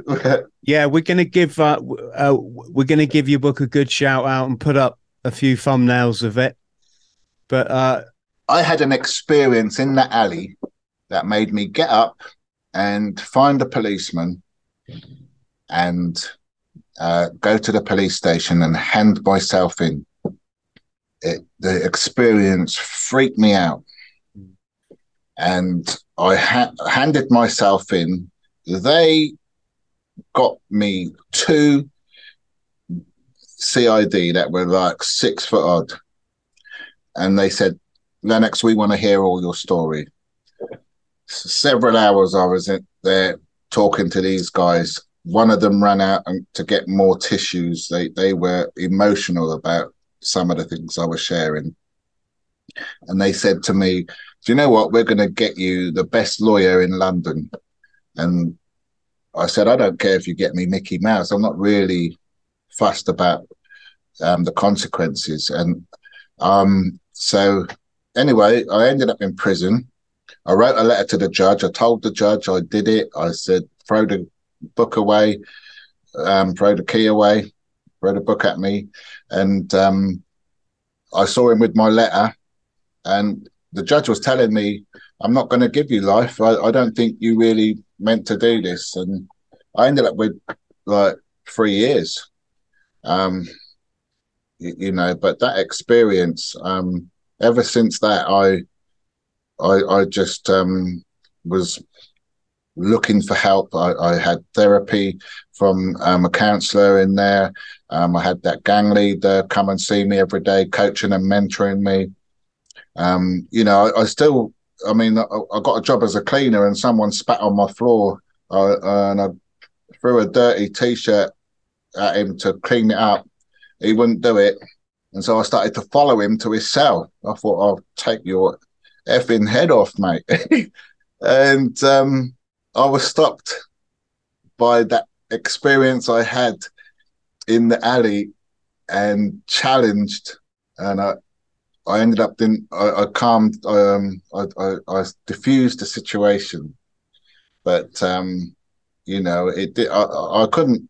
It didn't stop me wanting to fight people and hurt people who crossed my path. But you know, when it came to it, somehow, because I had decided to make a change, I had to diffuse the situation, and that change continued when I got out. You know, I've been running this charity for nearly 18 years. Be 18 years in January. Can you tell us a bit about it? It's I came out of prison, and I was asked to talk to a 40-strong gang in southeast London who were using guns and knives, terrorising the community and having other gang fights with other gangs. And they wanted to know about prison, so I told them all about prison, and they sat listening for a couple of hours, and girls were starting to confess that they'd been sexually abused and raped. Other guys decided, you know what, I don't want this life. One guy ran away to Manchester, and it freaked me out. I thought, gosh, looking at these guys' faces and girls, they just look like little kids on big bodies, you know, because they were big for their age, some of them.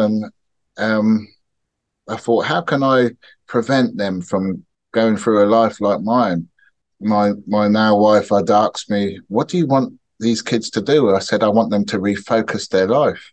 And so that's where I got the name from. But so I started doing these talks. I was invited places to discourage young people from a life of crime. And I worked for nothing for a year.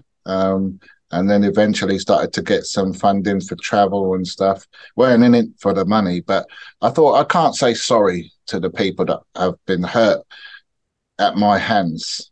You know, I've stabbed people in the face, in the neck, and various other places. I've beat the crap out of lots of people and robbed lots of people. And I said, I can't say sorry, you know, because they're not going to take sorry and think, oh yeah, you're sorry, so we'll forgive you.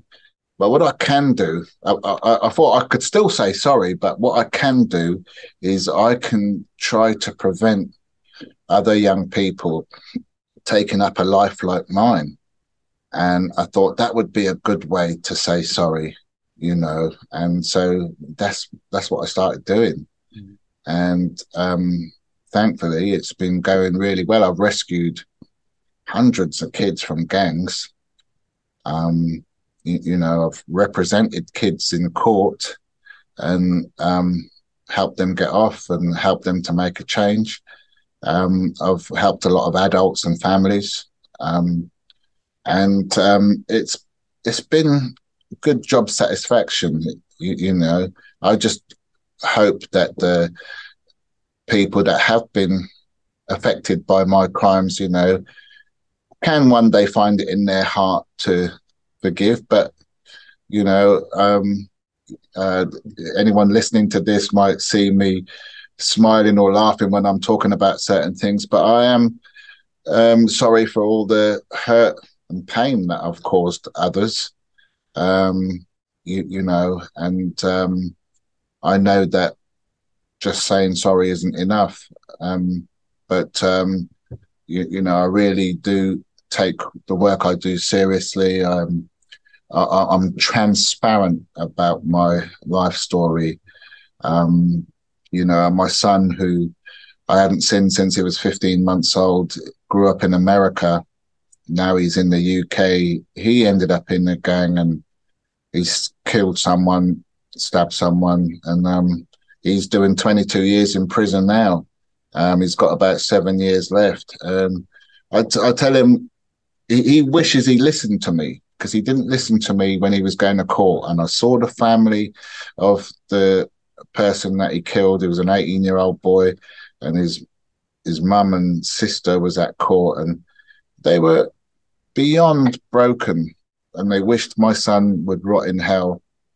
And, you know, I tell my son, I say, every time you have a bad day in prison, remember you're still breathing. I said, that family have no hope now of seeing their son, who was a drug addict, you know, make a change. He killed this guy because he robbed him of £10 worth of crack cocaine. So the boy died for a tenner. So, you know, I try to, I mean, my son has made a lot of changes. You know, and the prison have seen that, you know, this guy, he doesn't seem the same sort of person as he was when he came in. But, you know, it doesn't change. I mean, this family has lost their son, their brother. And, you know, I try to help my son now to, you know, make that change. And I'm making some headway. The proof will be when he comes out one day, if he does, because you don't tend to get parole first time. He has to do every day of that 22 years. But if they refuse you when you go for parole after 22 years, you've got to wait 3 years before you can apply again. So it'd be 25 years. And if they refuse you again, you wait another 3. And that's how it goes. And then when you're out, you're on license for life. But you don't get out straight away when they say, yes, you've got to, if you're in a Cat B prison, you've got to work your way to a Category D prison and get a date of release and things like that. So, yeah, I am really remorseful. You know, I wish I lived a different life. I wish I stayed and was a father to my son and my daughter. The kids at school, when I go to schools and teach kids about how easy it is to get trapped into gangs and stuff, they say to me, you know, what's the worst crime you committed, you know? And I tell them the worst crime I committed is I wasn't there for my son or my daughter. You know, I've been kind of like, on the streets, they call you a waste man. I've been a waste of space, really, a poor excuse of a father, a sperm donor, you know, and I wish I was like some other men who've stuck around for their kids and been a part of their life. I mean, now I am with my son and my daughter, but it's taken years. So now I specialize in helping to get kids to break that cycle of offending, and I rescue them from some of the gangs that they're involved in and try to help them to change their thinking so they change their behavior. But yeah, I'm not, people say to me, well, you had an abusive life yourself, but I think I could have made better choices. I made some bad choices. And I don't think that being racially abused, being raped, you know, was an excuse to go and hurt other people. I think I should have taken the advice of some of the good people that tried to encourage me and change my path for my own selfish gain. Why is knife crime so prevalent? I'm going to say in the black community, but I have had another armed robber on the show who said, no, Chris, it's equal black and white, right? I don't know if you got a view on that. On this show, or when I'm doing my talking to the camera, because I'm a qualified youth worker, that's my degree, and I actually did my university thesis, they call it. I did it on gangs. That there's a lot of absent fathers and therefore a lack of role models, and these young men are angry. They don't fit in I say young men, but young men and women, but they don't fit in at school. They can't apply themselves. So therefore, they're not going to go to, higher education. So they're not going to get the Rolex. They're not going to get the Mercedes. And therefore, A, they're really angry, which is why they'll pull out a blade. And B, they'll go into things like, county lines and this kind of stuff as a source of income and prestige, I suppose. Yeah, it's a mix of things. I think for a lot of kids, one, they have tried at school. They have met difficulties with teachers not helping them progress. Some of the kids have got some mental health issues or problems with ADHD and things, and learning. And so some schools just like to move them to pupil referral units, where it's more difficult to learn because a lot of the children there have got issues and they're very toxic with each other. But some kids, white and black, they listen to their parents talk about how difficult it is. Those without a father some of them without a father feel that it's their responsibility to provide, to take on that male role. There are some young carers out there, and there are some young carers I take my hat off to, because they're not getting involved in that, but they are doing all they can to look after a parent who might be disabled or whatever. There are others who have allowed themselves to get involved into the gang culture. But there are these kids who also have been traumatized by things that have happened to them in their childhood. And so it just so happens that there is a lot of black children doing it. It doesn't seem to be highlighted as much amongst some of the white kids, but from my personal experience of working with children, there is a lot of white kids who are caught up in it.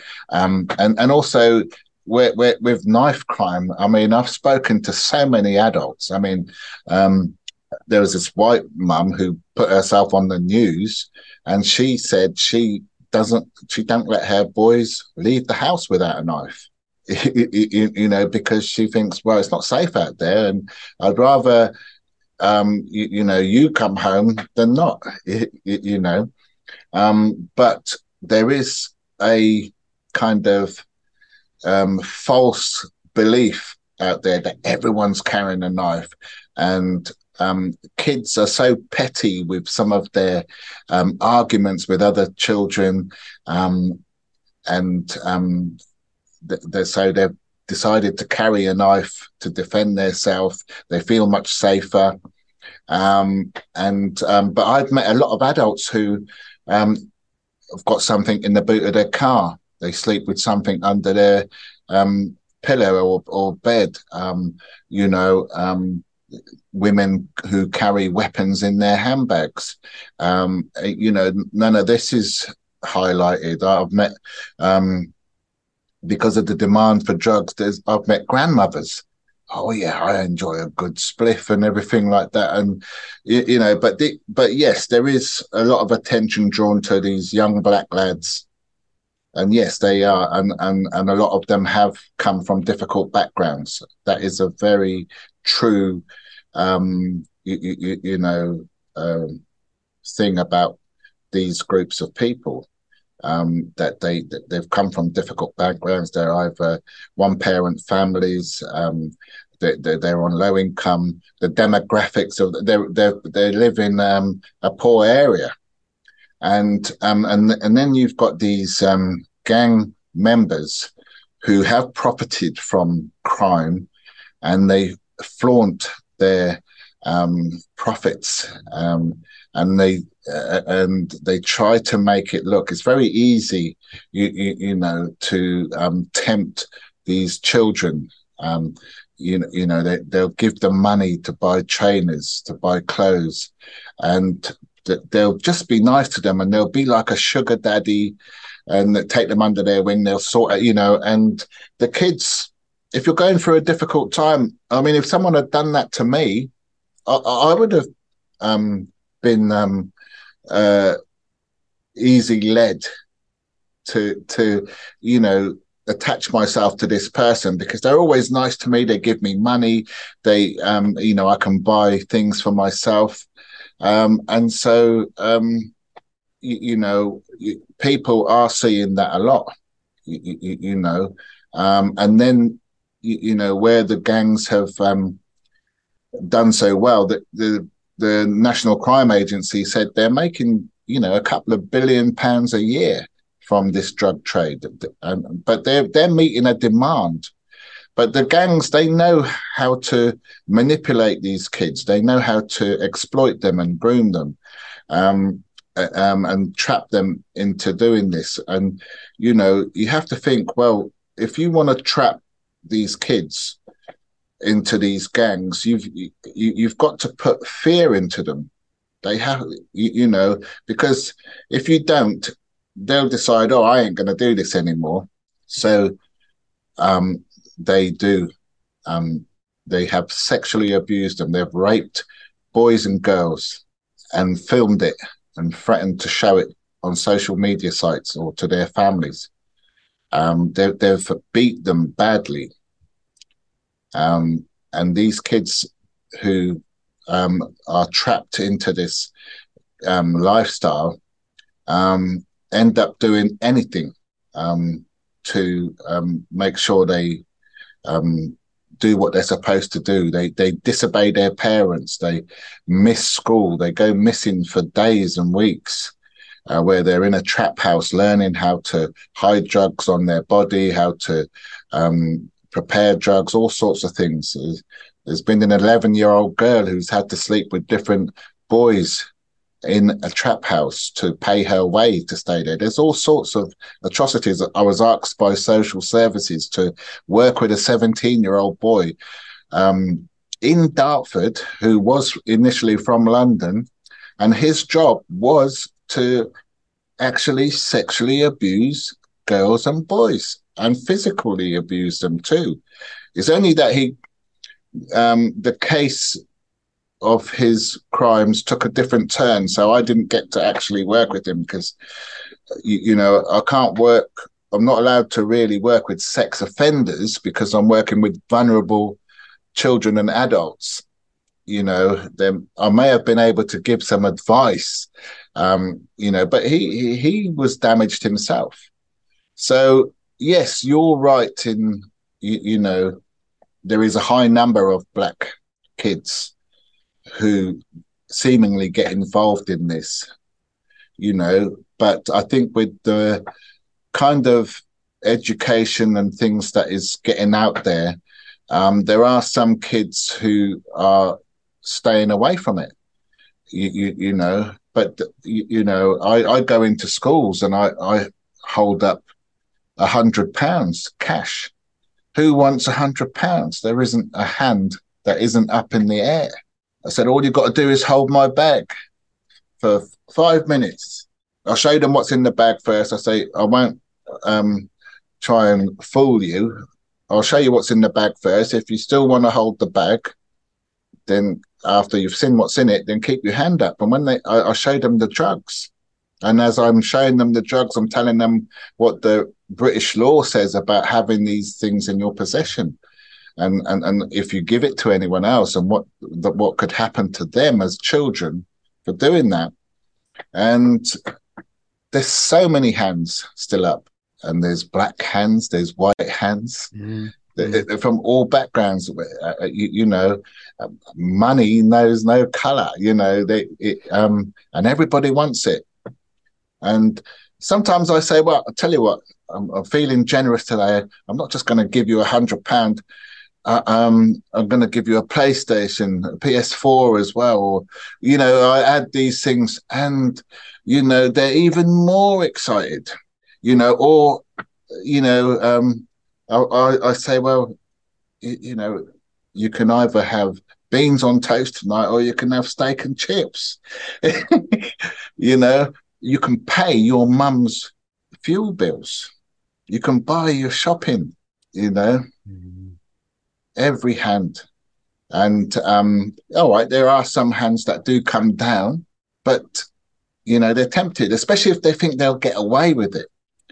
But I showed them how easy it is to get trapped.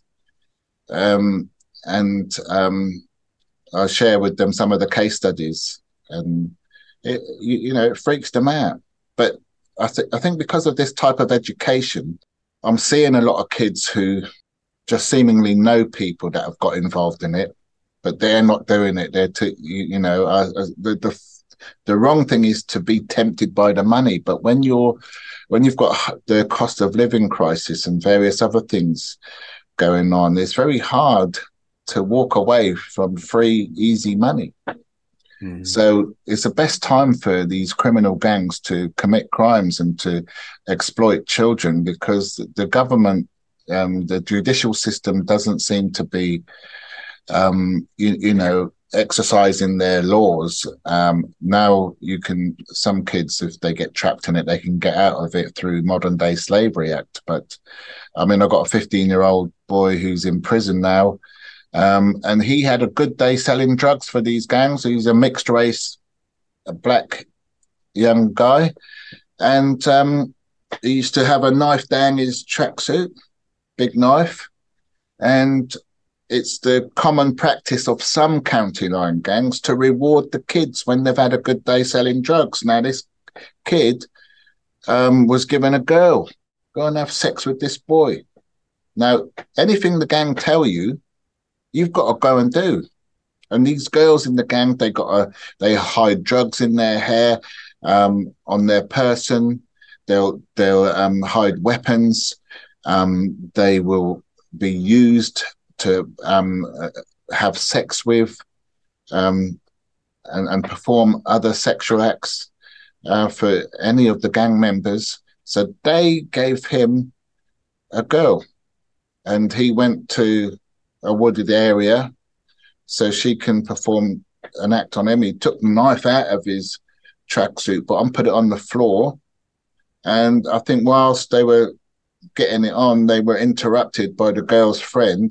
So they never finished what they were doing. And the girl's friend, I think she used to be with this. She's had sex with this guy before, got a bit jealous because he didn't want her anymore. So she ended up telling the girl's mum, but where he thought the girl was 14, she was 12. And the mum kicked off at her daughter, but then decided to make her out a victim. He's been arrested for, aggravated sexual offence. And the other girl who was jealous has also decided to say he raped her and things like that. And so he's in prison, and then there's this white mum with two 12-year-old boys who has given her 12-year-old boys drugs to give out to, I was doing some outreach in a park. You see these two boys going to these adults who parked up their work vans, giving them drugs. And they've been involving their mates as well. I remember doing an armed robbery because my dad was struggling to pay the bills. And I got the money and I gave it to my dad. And my mum came along and kicked off, where'd you get all this money from and all that, and gave me the 3rd degree. And so she told me to get out and take that stolen money with me. And so when she'd gone away, I said to my dad, I said, well, you've got all these watches you keep collecting. Let me buy all them watches off you. And he was up for it. He was well up for it because he was skint and he was working, but all his money went on bills and he was struggling to cope, and it used to make him cry. But my mum was quite adamant. My mum found a way to cope with the cost of living crisis at the time. she got a group of friends, about 15 friends, and they all used to put in a tenner, and every week they'd take it in turns to have the pot. Weren't a lot of money, but it helped when you haven't got a lot. So looking at this mum with the two boys, I could see the desperation, the same desperation I had. And for some of the kids that get involved in these gangs that will buy your food at McDonald's, or they will take care of any bullying issues. They'll give you a lift to school and befriend you. And they're using kids to befriend kids. And I can see the desperation that some of these children have, in wanting that money to help their family. And it's very hard, the solution. I mean, kids are carrying knives because if you are involved in a gang, you've got to protect the product. Otherwise, you're going to get it. This 14-year-old boy from London came to Margate to sell drugs, but where he'd never seen the seaside before, forgot his drugs and the money in the bag and left it on the train. He went to a petrol station with some money he had in his pocket and bought a tow rope to go and hang himself. And it's the way he did it. I think someone followed him and managed to stop him before he was able to hang himself. I mean, he had seen what the gang does to other children and was petrified. So he thought, well, I might as well kill myself. Going to die anyway.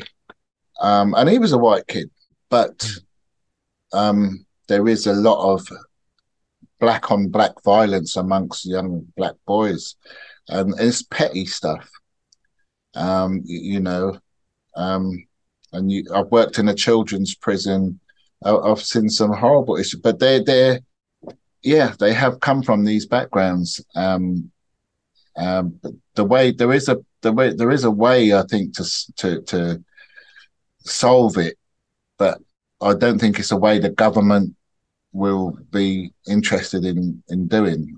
They'll rather look for other ways, whereas I think that because I've experienced myself as a child some of these models and adult, I think there's so many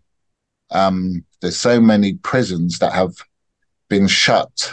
I think if they were to revamp them and turn them into small communities with a school in it, a healthcare centre, some shops, better living quarters, and with these kids and training and everything, the ones at risk you could take off the streets and put in these places. And initially they're going to be in a place where you haven't got a lot, because that you've got to unpick that negative behavior. And I had therapeutic help.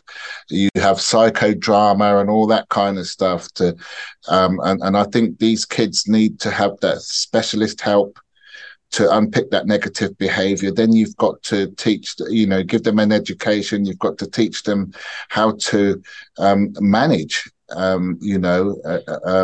you teach them people skills. You put them in an environment which is like society, but it hasn't got those dangers of people trying to groom them and being in dysfunctional families, and it's secure. And you've got business people who will give them a job after they've got their education, or they could be asked if they'd like to go into the forces, and the forces, once they've had that negative behavior unpicked, they could go into the forces, some of them. But what you're going to do, you're going to produce children who young adults who are not at risk anymore. They could go into the wider society and be able to have a better chance at life, and they got new hope.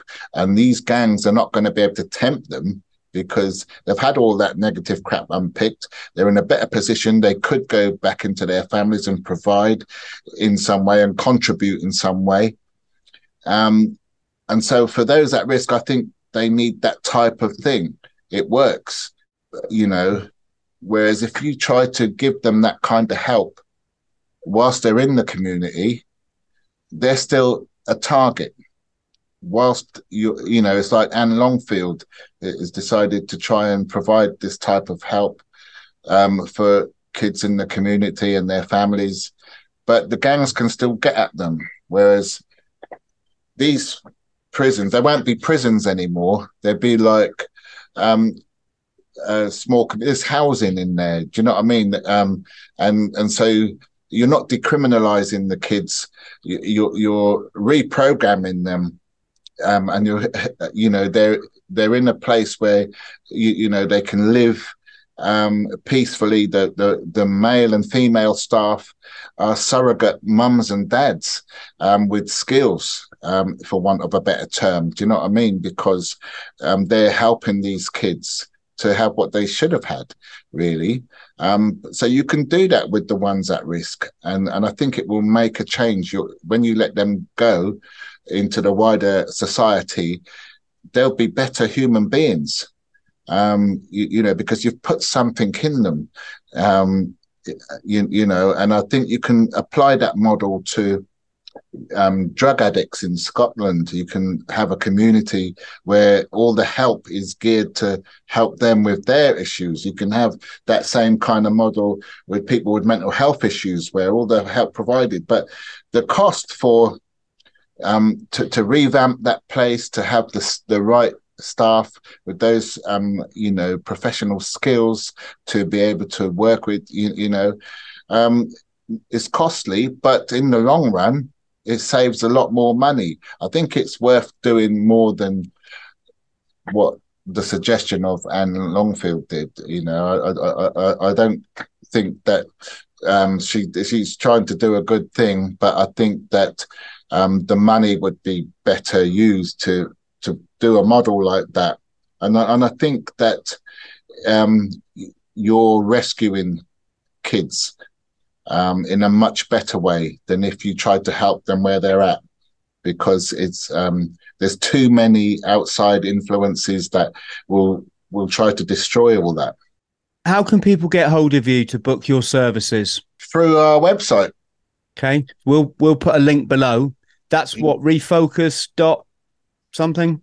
Yeah, www.refocusproject.org.uk. They can. There's a referral page as well. And they can, if they fill in the referral form, it gets sent to us, and we respond. But we specialize. I specialize now in rescuing kids from those types of situations, and also I'm a qualified mentor coach. I'm registered with the CIPD, the Chartered Institute of Personnel and Development.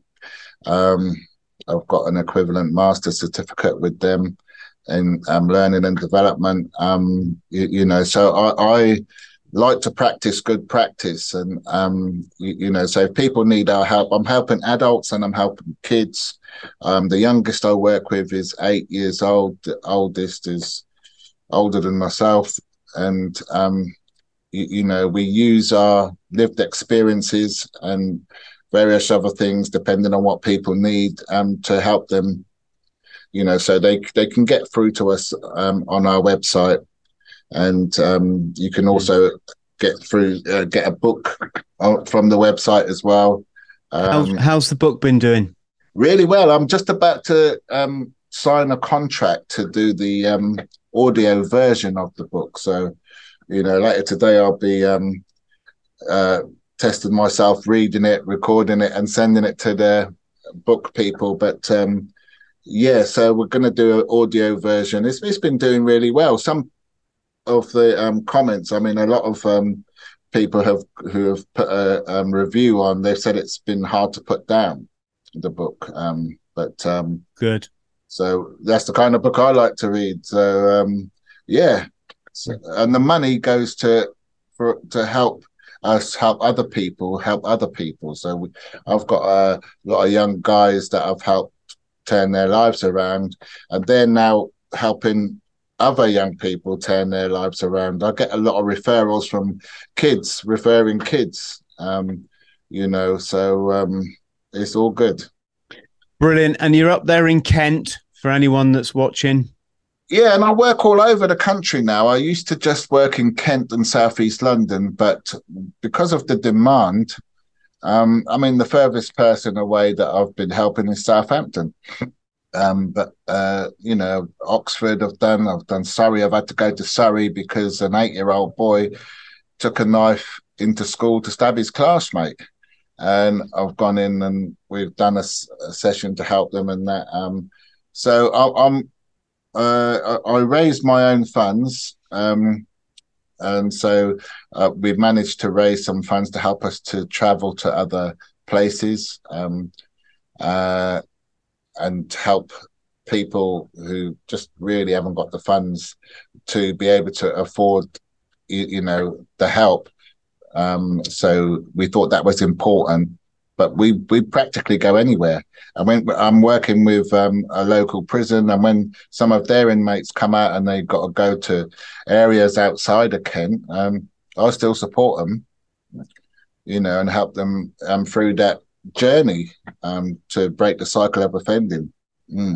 Lennox, it's been a fascinating chat, mate. Thank you so much.